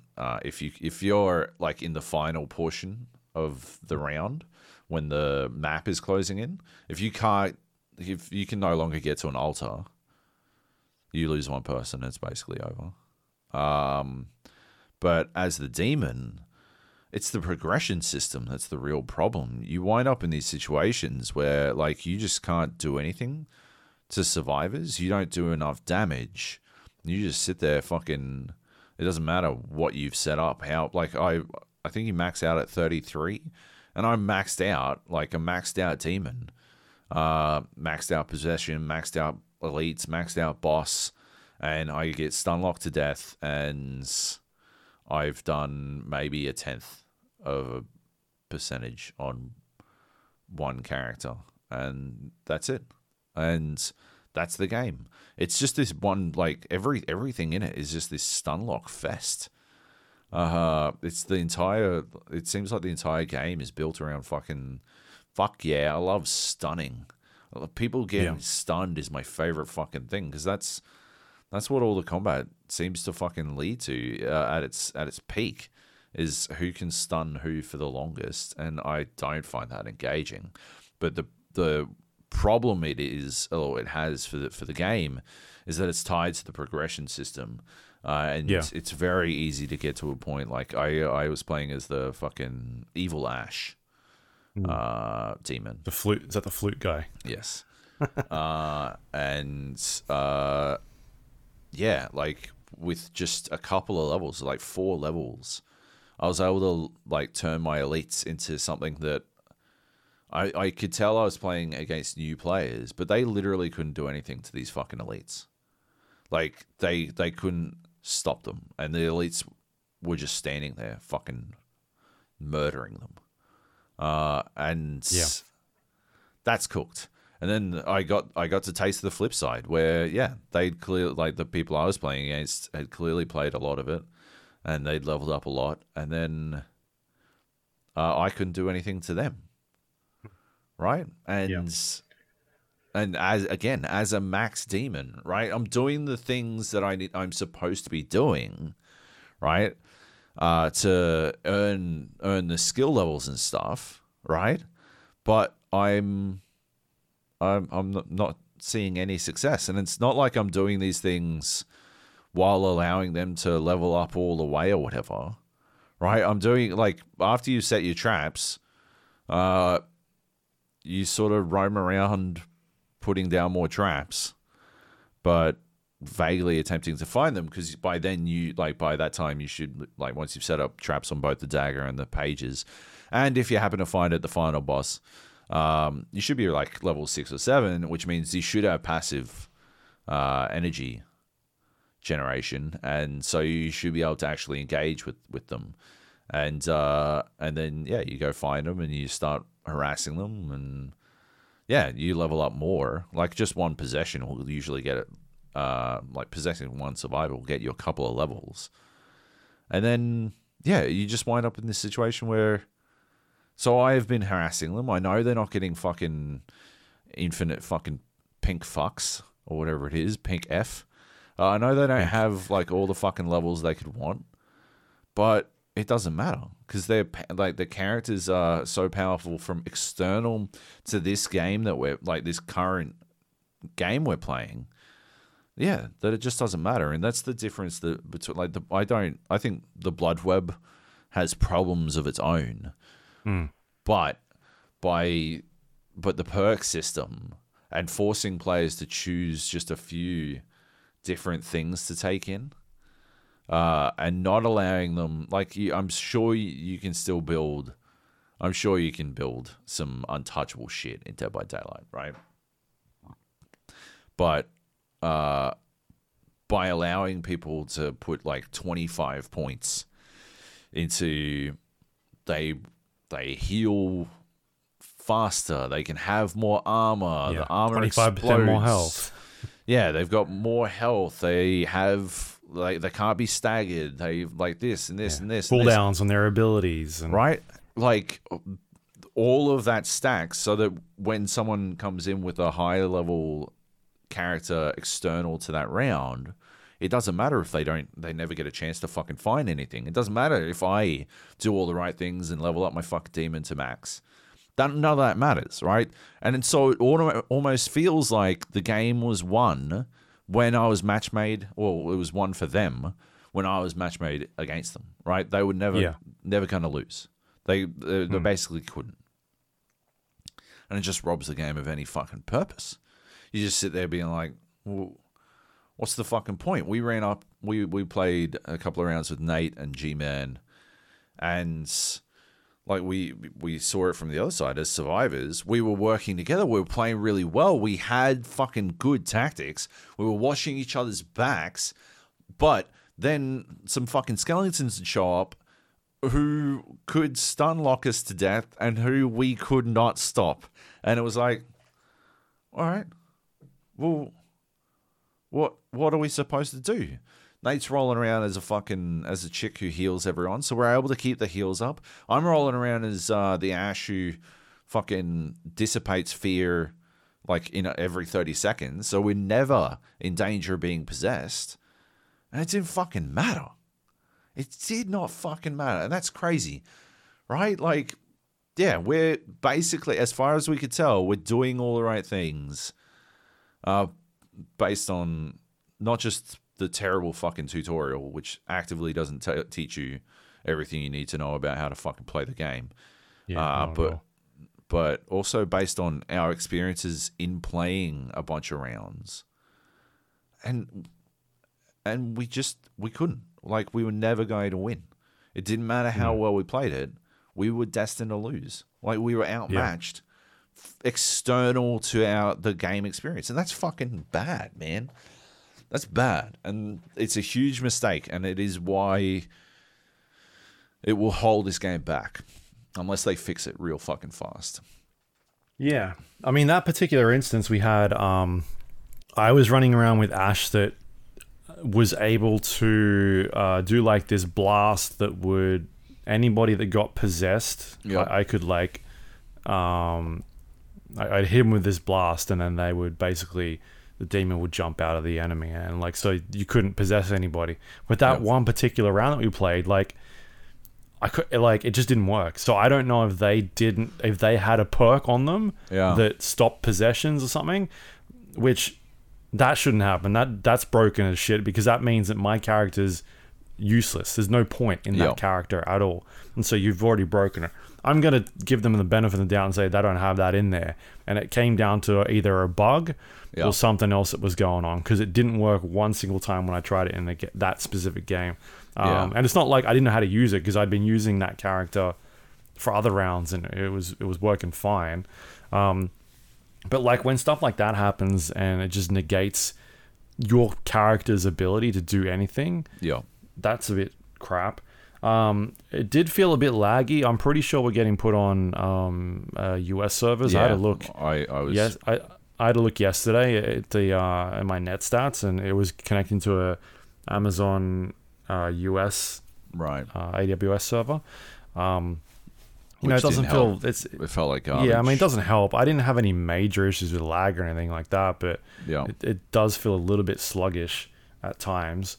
But I think the perk system is the one thing, right? Because you, as a demon particularly, you pick up a demon and there's like 40 perks on that list. And the grind to get there is so slow. Like, you'll finish one game and you're lucky.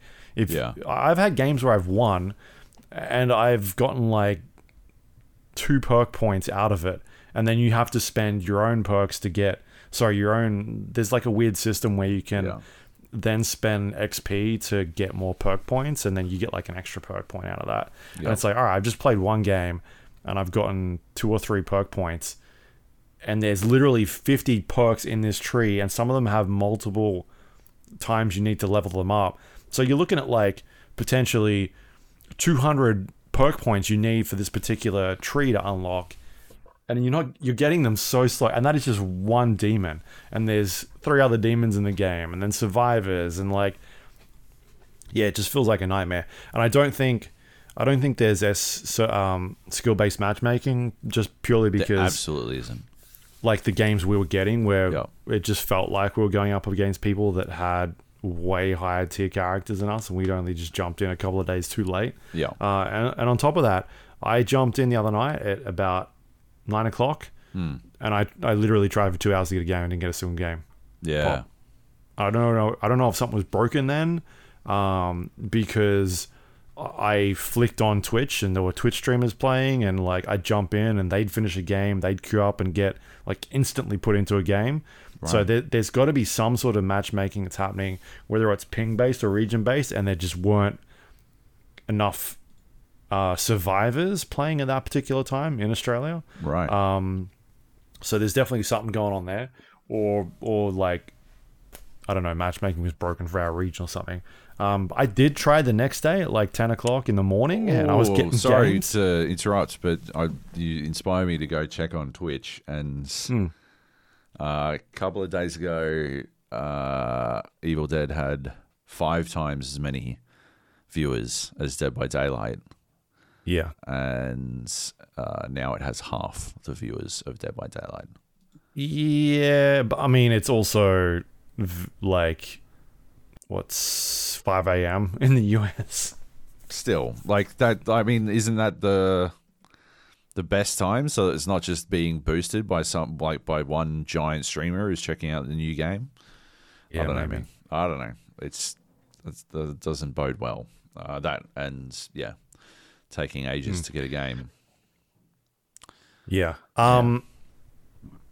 I don't know. Like, I absolutely think this game's got a bunch of potential. Like, it seems like a game you could have a lot of fun with. I think they just needed to spend another couple of months balancing it a little bit more. I think because the other thing that we didn't mention was that, like, everyone loves Ash Williams from the Evil Dead series, and they've got a bunch of different Ashes. There's like 5 different Ashes in the game. But you go into a game with fucking 4 people, and 3 of them are Ash, and 2 of them are wearing all 3 of them are wearing a fucking light blue shirt, and and there's no fucking name tags above anyone's heads. So like half my fucking time is spent trying to determine which Ash I'm supposed to be running to fucking help, as opposed to the other fucking Ash. And it's just ridiculous. I cannot believe they haven't done anything for fucking immediate information You know, outline like, colors or something. Right. There's like, you can tell from the icon on the screen. Yeah. But you need to look on the icon on the bottom left, figure out which ash it is, open up your menu. Yeah. Open up your map, look where they are. But if they're in your peripheral, it can be harder to sort of distinguish which one you're going after. Maybe if like, because the system is in there to highlight players, you can see that. Like if you were to highlight like purple is Job and yellow is, someone is Nate and that sort of thing. Like maybe that would help. But holy shit. Yeah, the UI stuff is a little bit funky. It's not great. It's hard to navigate that map sometimes. Like it's zoomed in and you try and move it to the left and you click on something, it doesn't really work properly. But I think if they spend a bunch more time fixing it and balancing it, it could get to a good spot to make it. The progression thing, they have to go back to the drawing board, basically. Like, I genuinely, like, the problems it introduces are they're just huge, man. Like the big one to me, the first one I noticed was once you realized that like progressing a character was critical to success, external to the immediate game that you were playing. So external progression was important to success. Obviously that's bad and that needs to change. But secondly, it means that if you play as a different character, there's no point. You're harming your chances. Like you are like specifically making your path to victory harder to travel, and that's fucking bananas. So I just had to keep playing the dude who does fear, and they just had to keep playing the fucking healer guy, right? Because we'd unlock some shit with those guys, and why would we fucking go back? Why would we hamstring ourselves after that? And that's just bad. So that's where that other system comes into place, where you get experience points that you can then turn into perk points. Yeah. But the issue is that you're not getting enough of it, right? Yeah, like and it also should be like double, like 2.5 times the amount you're getting in order to do something with it. It's still in your best interest to put that into the character that you're currently playing to get them to level 25 or whatever the cap is for survivors, because that is your path to victory, right? The progression system is the problem with Evil Dead. I truly believe that. Because I feel like we had some fun games and we were having fun goofing about. And then we got esports. We got esports a couple of times, and it just really fucking shone a light on the problems with the game. Then you jumped in to play Demons. I jumped in to play Demons at a different time, and like just a tiny bit of experimentation, and you can't unsee that shit. And so the progression system, and back to what I said earlier, I think they really need to do what Dead by Daylight did, do what Left 4 Dead kind of did, and emphasize the idea of trying to scare the shit out of people, not trying to fucking win, right? Yeah. The best thing you can do in that game, if you happen to get Evil Dead, is turn off the voices if you're playing the demon, so you don't have to listen to them wank on about, you let them get another piece of the map. You are a failure. And you're like, I get like, this was entertaining once, but I don't need this in my life. Shut the fuck up. Yeah. I don't need to be fucking Pat Beverley'd by the by the demons in the game. Fucking, you says slander too much, hey? Like, stop saying slander, buddy. You can say anything. Say shade or dragged or whatever. It's got some like I got the shit scared out of me a couple times with like the trees just randomly attacking you, and you run into a portal that you didn't know was there, or like you can actually do the jump scare thing onto players, which is the thing.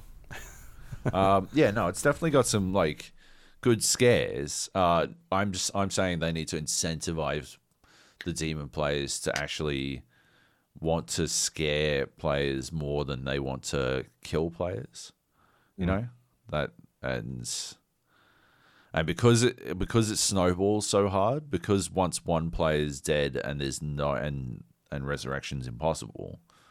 Once because you can interrupt people. Yeah, and also you can interrupt them while they're at the altar, but also once the map closes in and the altar is no longer available, that's it. Like, it's pointless. You've lost. Give up. And because of that, there's no real opportunity for coming back, and it reminds me of Evolve in that way, where once the monster in Evolve reached level 3, you were basically like, it was basically, unless you were literally at the fucking thing you used to what was it, like, escape in Evolve. Unless you were like literally there, I never played it. You were basically better off just fucking walking over to the monster and letting it eat you, because it'd be faster. Because you were dead anyway, right? Like, unless you were on your way out when it hit level 3 in Evolve, you were fucking dead. Or at least that was definitely how it was in the beta. I think they may have toned that down a tiny bit for launch, but nobody really played it, so it didn't really fucking matter. It is, though, eerily similar. I'm getting Evolve vibes from Evil Dead pretty big time. In that sense, yeah. There's just a real snowball element to it. Yeah. Yep. Anyway. Well, there you go. Hey, that is Evil Dead the game. It's available now on Epic Game Store and consoles. I'm going to keep playing it when I get a chance, just to see how it, if they update it over the next week or all that sort of thing. But just to tinker around with a bit more. There's been a couple of demons that I haven't played as that I'm keen to jump in and check them out. Yeah. But I'm having fun with it. I'm just like, there's probably going to be a point where I'm like, this is just getting a bit old. And I absolutely think there's potential there. Like, there's potential to make that game really fun and really good. They just got some work. I wish it had like 6 more months before it came out, just to really tighten it up. But yeah, a bit disappointing.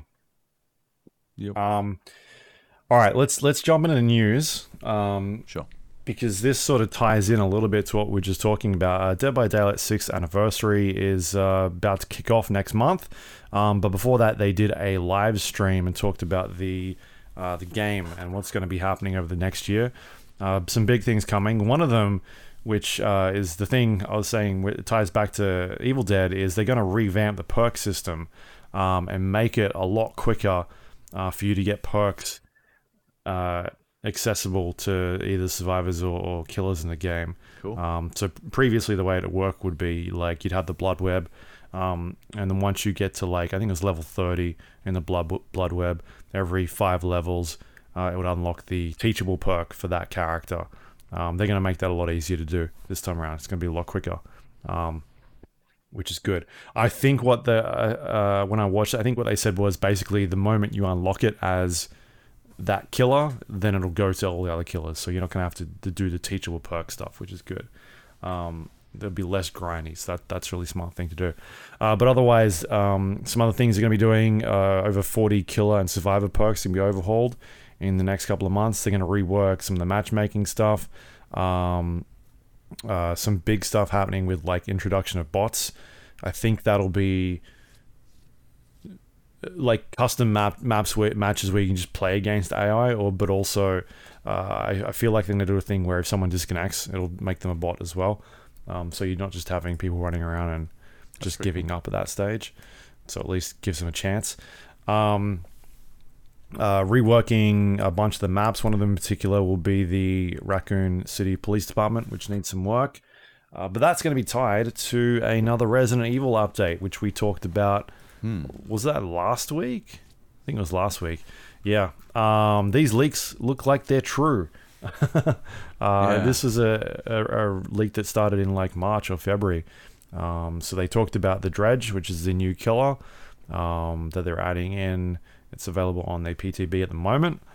And they also talked about this new Resident Evil chapter that's coming out with another killer and 2 survivors, and then also the Knight, which we don't know anything about yet, but I assume that's going to be true, judging by these other leaks that are coming out. A few other things that are happening. They're revamping the Prestige system, which I don't use at all because I don't think it's worth it. But they're revamping all that sort of stuff. So now that you're no longer going to lose your items or perks or anything when you Prestige. You'll still get the Prestige ranking though, which is a smart change. And on top of that, they have announced a spin-off game called Hooked. What was it? Hooked on You. Right. Which is being made by the people that made the I Love You, Colonel Sanders game.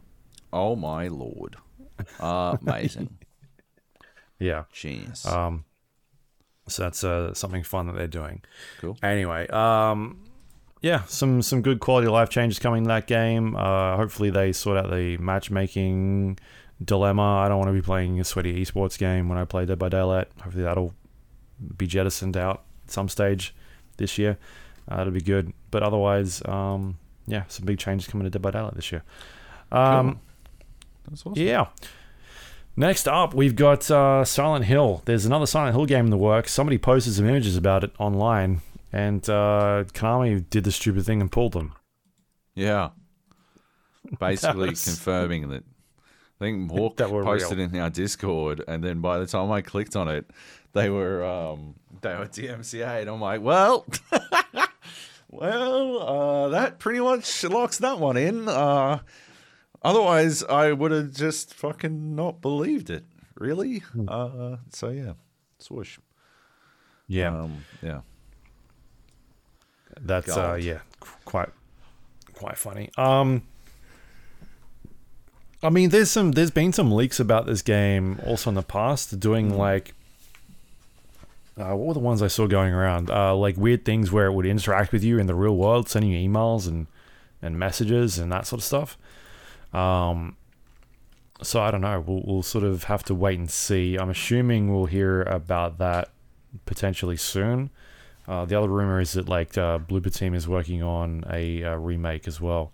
Right. Yeah. They made the Medium game, which I did not like.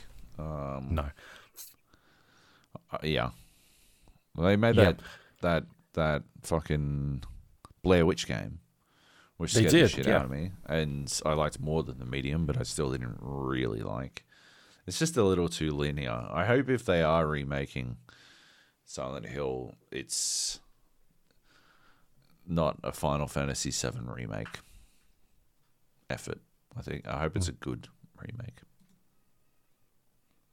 Absolutely. All right, next up we've got the PlayStation Plus tier has been detailed. Oh yeah. Did you have information on this? I've seen little bits and pieces, but haven't had a chance to look into it yet. Yeah, kinda. Like they've announced a bunch of the games that are coming, and yeah, we've got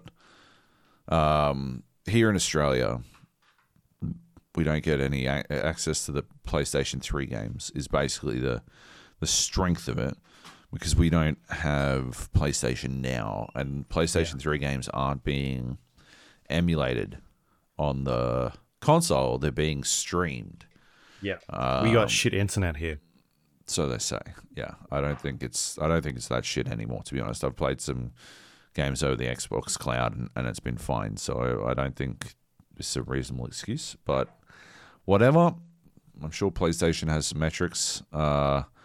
Anyway, so we get access to PlayStation 1 classics, PlayStation 2 classics, and I believe there are some PSP games as well, but and a whole mess of PlayStation 4 and 5 games as well, and that's at the highest tier. Knowing now what we get, right, and knowing that, I mean, I don't think PlayStation 3 games are really gonna fucking tip it for me. But like looking at the PlayStation 3 games that were coming, you could play Demon's Souls, but I believe you can play Demon's Souls the remake so not really that big a deal. Some interesting picks here. Tokyo Jungle in the mix, where you play any number of animals in Tokyo. That was in the PlayStation 3. We'll miss out on that. And Red Dead Redemption Undead Nightmare, which I always think about going back to. Fuck, I love that shit. But instead, we get PlayStation 2. We get Jak 2, Jak 3, Jak X, Combat Racing, Jak and Dexter, the Precursor Legacy, and a bunch of other trash games that nobody really gives a fuck about. And we get IQ, Intelligent Cube, and some other subpar PlayStation 1 games that aren't Jonah Lomu Rugby. So, interesting selection. But at the end of the day, I'm not seeing the value. I'm just not seeing it, man. Like, I'm not seeing the value in paying for deluxe or we get deluxe instead of premium, right? Yeah. So there's deluxe, there's extra, and there's the regular one. And I believe the extra gets like all the PlayStation 4 games and the PlayStation 5 games. If you've got a brand new PlayStation 5, I could see extra having some value. Still not deluxe, but I could see extra having some value. But if you've had a PlayStation 5 for however long it's been out for, 18 months. No. Yeah, 18 months. Yeah. Ish. And you've got the fucking 8 games that are out on the console, then I don't see it necessarily like serving you as a consumer. Yeah. So, I don't know. Any thoughts? I think the normal plan looks all right. The base plan. The base plan, yeah. Yeah, for sure. There's some stuff like you still get it's what we've got already, right? And I think it still holds its value. You get 2 new games every month that you have to add to your library before they go away, a la Epic Games free game of the week or whatever. And you get access to playing online and blah, blah, blah, blah, blah. But anything above that, I don't know. Speaking of Epic, hopefully it's still going by the time you listen to this. But Prey 2016 is free on Epic. And if you haven't played Prey, holy shit, you are in for a treat. It is genuinely one of the best games I've played in the last decade. So, totally worth grabbing. Also, Jotun Valhalla Edition. I don't know what Jotun is. An exploration game. And Redouts Enhanced Edition. I don't know. A Wipeout looking game. F-Zero. But anyway. I'd be close to pulling the trigger on the deluxe one if they're doing these timed game trials. Oh yeah.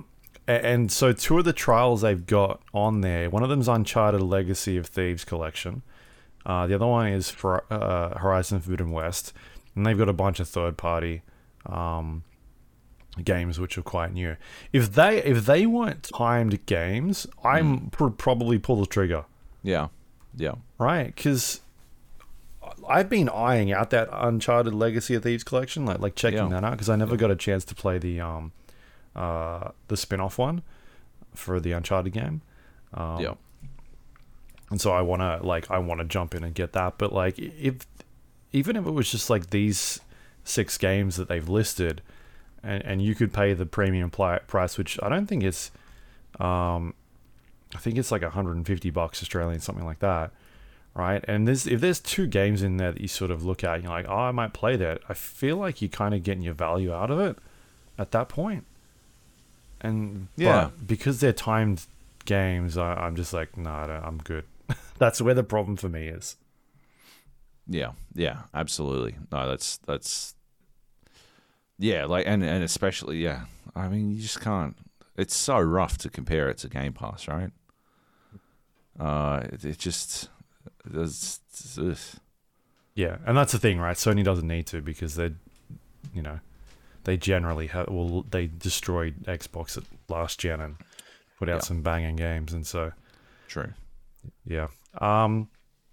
Anyway, maybe this service will change and it'll evolve, and one day it'll be something similar to Game Pass. We'll see. Yeah, true. All right, let's keep going here. We got a little bit more news to get through. Redfall and Starfield have been delayed until next year. Yikers. I don't think anybody cares about Redfall, but Starfield, I would say, is probably the biggest game that was supposed to be coming out this year that was left. I was interested. But yes, Starfield, I mean, yeah. Was probably optimistic, but yes. Hey, if Bethesda Game Studios has finally decided to delay a game instead of just releasing it, that's got to be positive growth, right? It's got to be a step in the right direction. Missing out on fucking, there's no question. They were like, no, hey, it has to come out on 11/11/22. It has to. That is our date. Yeah, it was a we good will date. do anything. And then they're like, all right, well, we can be this year's Cyberpunk 2077. And they're like, oh, we don't want that. But yeah. Yeah. The crazy thing here is now that, like, you look at what's coming out in November, and there's literally nothing in that spot right now. Was looking at it the other day on the Wikipedia page for 22 in video games. Yeah. And there was like a blank. It went October, and then there's a bunch of games November, and it was just completely blank because Starfield got removed. That was the only game that was in there. Yeah. And then it was like December, and somebody's gone and just updated it now. There's no November in there at all. They've just gone October, December at this point. Huge. God of War Ragnarok, right? It has to be, right? Sony has to come out and save us. Just otherwise, what the fuck is going to happen? We play Sons of the Forest for a full month without having to worry about anything. We transition into a Sons of the Forest podcast. Yeah, I'm pretty sure next a month from now we'll have a better idea once Summer Games Fest kicks off. Yeah, and we've got some more solid dates in place. I'm sure there's going to be some surprises in that region that people don't know about yet, but we'll wait and see what those games are. All right.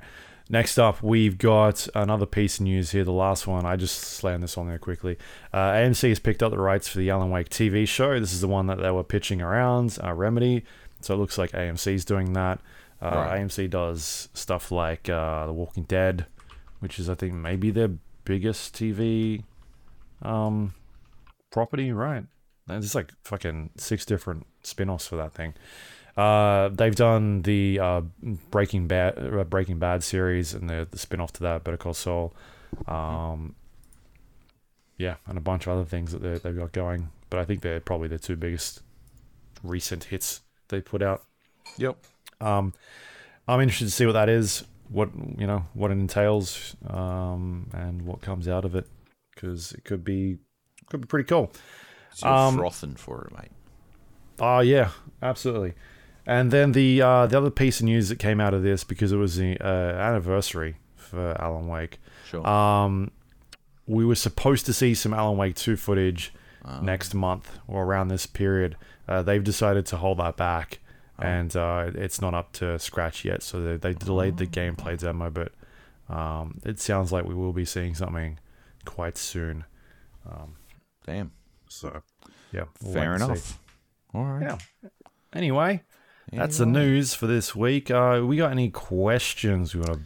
We do have a question. Through? Questions. Oh no. Question. Baz writes, "Hey Loeb." That's good. Loabi. As technology advances, specifically low latency internet speeds, mobile device processing power, and the addition of cloud gaming. Did I read that correct? Do you anticipate mobile? Oh, yeah, right. Just sorry. Do you anticipate mobile gaming, tablets, phones, and smart TVs to be the next generation of consoles? Samsung and Microsoft are already in bed with one another. Sony already do their own TVs and phones. So when purchasing a TV or mobile device, you may also need to consider if you want to play Xbox or PlayStation games. Anyway, let me know your thoughts. Consoles could be the VHS of the future. That's an interesting way to look at it. I mean, I reckon the next console generation will be our last, not this one. I think there will be one more console generation after this one. Just because I think the hardware still sells, right? Yeah. And internet still sucks. And the internet in still most sucks. places. But yeah, that's like, I don't know, 10, 12 years until we get to the end of that generation. Plus a little bit. But I guess Baz's question is, do we think that we'll be railroaded into a walled garden as a result of the purchase of our TV? And that's some next level. I'm generally considered to be very cynical, Baz, but fuck me, man, that's some cynical thinking. I like it, but that's very cynical. Yeah, I think it holds weight. What do you reckon, Luke? Do you think it's got some juice to it? Do you think you'll have to buy a Sony TV if you want to play PlayStation games? No.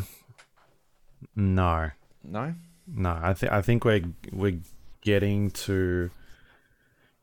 I think ideally they want to get to a point where they can get rid of discs and for sure, just have it on the cloud, right? And just have it, a game that is always online and something that they've always got control of and that sort of thing. But I think it's too far away. Like I said, technology's not there yet. Yeah. Not everywhere's got good internet. What's Australia at the moment? Like 50 something on that list, maybe 100. Yeah. I can't remember. But like you think about countries where it's harder to get internet and there's gonna be problems. But it seemed like Xbox was trying to do that last gen, remember? And they just got curb stomped when they tried to. That was a mistake. Yeah. All right. And they've obviously changed their ways by introducing the Xbox cloud services and trying to make it more like a complementary service, like something that you can obviously have to the side that is not necessarily the main way of playing it. And until they fix like light speed, making that better, I think we're gonna have a problem. Yeah. Yep. Yeah. I don't know. I just don't see it happening. I think we're eventually gonna get to a point where I reckon in 2 generations these games will be a lot better on those TVs. Like the Sony, like the Apple will come out and you'll have better ways to interface with it and that sort of thing. But I think consoles will be around for a long time still. Yeah. Good question, Baz. So I liked it. Excellent. Good stuff. Was that it? That is it. All right. So anything you want to plug for this week, Joe? Anything you've been working on? Shout outs to? I reckon give a shout out to You Cannot Kill David Arquette. Because, I enjoyed it. And I think it's worth a watch. Especially if you like professional wrestling. Because, it's got those kinds of vibes. And it's very clever. The more you think about it, the more clever it sort of resonates. Yeah. What about you, Luke? What do you got? You can go to doublexp.com. Check out everything I'm working on. Bunch of things going up there this week. Things happening. Awesome. That's me. That's it. Coolly. You can find me on twitter.com/LukeLaurie, LAWRIE. Job, you're Joby Jojo. I am indeed. On Twitter. And there you go. That's the podcast this week. You find us on iTunes, Android, Windows Store, Spotify, YouTube, all the places you get your podcasts from. You can type in the Gap or the GA podcast. It should come up. And if you have a moment, please rate and review our show.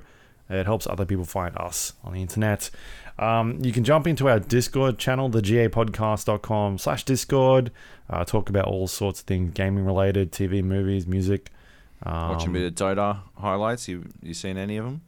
No, I have not. What's on at the moment? Is there a major happening? Yeah. ESL 1. Right. Stockholm. Oh. Yeah, cool. Yeah, some good games in there. Like, some tight stuff. OG played EG. Yeah. Oh, God. It was kind of sad to watch. If you're an Did EG OG fan. get stomped? If you're an EG fan. Oh, right. Really? Yeah. Jeez. Spoiler alert. Fair enough. But yeah. Yeah. Yeah. Anyway. Who's GG? Is GG a OG knockoff? What is going on here? I don't know what you're talking about. Yeah, the fucking looks exactly the same. Their icon looks exactly the same, except it's a. What? Oh, I don't know. What are you talking about? Gaming Gladiators. Oh yeah, cool. Out of Europe. Cool, Anyway. cool. All right. Yeah, you can find us on Discord. Obviously, you jump in there, talk about anything you want, anything that's suitable for kids. All right, that's it. Draw a hard line anywhere else. No swearing on my Christian Minecraft server, please and thank you. Yes. Yes. You can also play video games on there if you want to. People are playing. Hell Let Loose seems to be popping off still on occasions. It's the classic. Yeah. Yeah. You can also go to our website, thegapodcast.com. It's got links to all our pages, everything that's going on, as well as past episodes of the show. You go check that out. We can go check out some of Job's feature work that he puts up there sometimes. Mm-hmm. Go check out why Hell Let Loose needs to get rid of artillery. It was the last one that went up. Yep. And you can also, if you want to help support the show, you can go to patreon.com/GAPodcast, become a recurring member on there. Help us pay the bills. Thank you to everyone that does that. We appreciate the support. Absolutely helps us out. Yeah. And that is it for this week. Busy week, this one. A lot of things going on. We had a lot of Tons games. of things coming out. Yes. Yeah. I didn't even talk about all of them because I installed Star Citizen this morning. Oh, why'd you do that? I don't know, comedy reasons. Sometimes you just need to have a bit of a laugh. And it worked. Yeah. It runs about, 35 frames a second. It's basically a slideshow. 35 frames is peak on my 3080. And yeah, you're in like some space station. You sit on a fucking train for 2 minutes. And then I literally couldn't work out how to fucking get my ship in my hangar. And then I fell through the elevator and I'm like, all right, well, this is about as expected as I thought it'd be. Yeah, it's literally that gift from Arrested Development. I don't know what I expected. Yeah. All right, so that's your assignment for next week. You got to play 40 hours of it and come back with your assessment. Genius, perfect. I can't wait. I'm looking forward to it. Anyway, I will continue to try. I alt F forward when I fell into the elevator void, in an attempt to not exist within an elevator void. But if my character is inside the elevator void, I will not be playing more Star Citizen. Yeah. Anyway. What, you think he lives there now? He might. It's anything is possible in Star Citizen. So yeah, you've got to pay $3,000 to have someone come down the elevator shaft to rescue you. That's it. Yeah. And maybe you'll get your ship back if it hasn't been towed already. Yeah, it's already been impounded. Yeah. All right. Well, yeah, we'll be back next week. Sniper Elite is out at some point next week. We'll see if we can get some hands-on with that one a little bit early. Hard Space Shipbreaker is also out. I can probably talk about that because I've been playing it for a long time. Yeah. So yeah, we'll have some things to talk about. I'm looking forward to those games and checking them out. Sniper Elite 5's got some co-op. It's always fun to play. Hell yeah. So yeah. All right, there you go. Thank you everyone for listening. We'll be back next week with more podcasts and hopefully some games to talk about. Hopefully some games to talk about. Yeah, hopefully it's not like November. You said it with such confidence. Yeah. As well. I believe. I'm a believer. Anyway, love you. Bye. Yeah.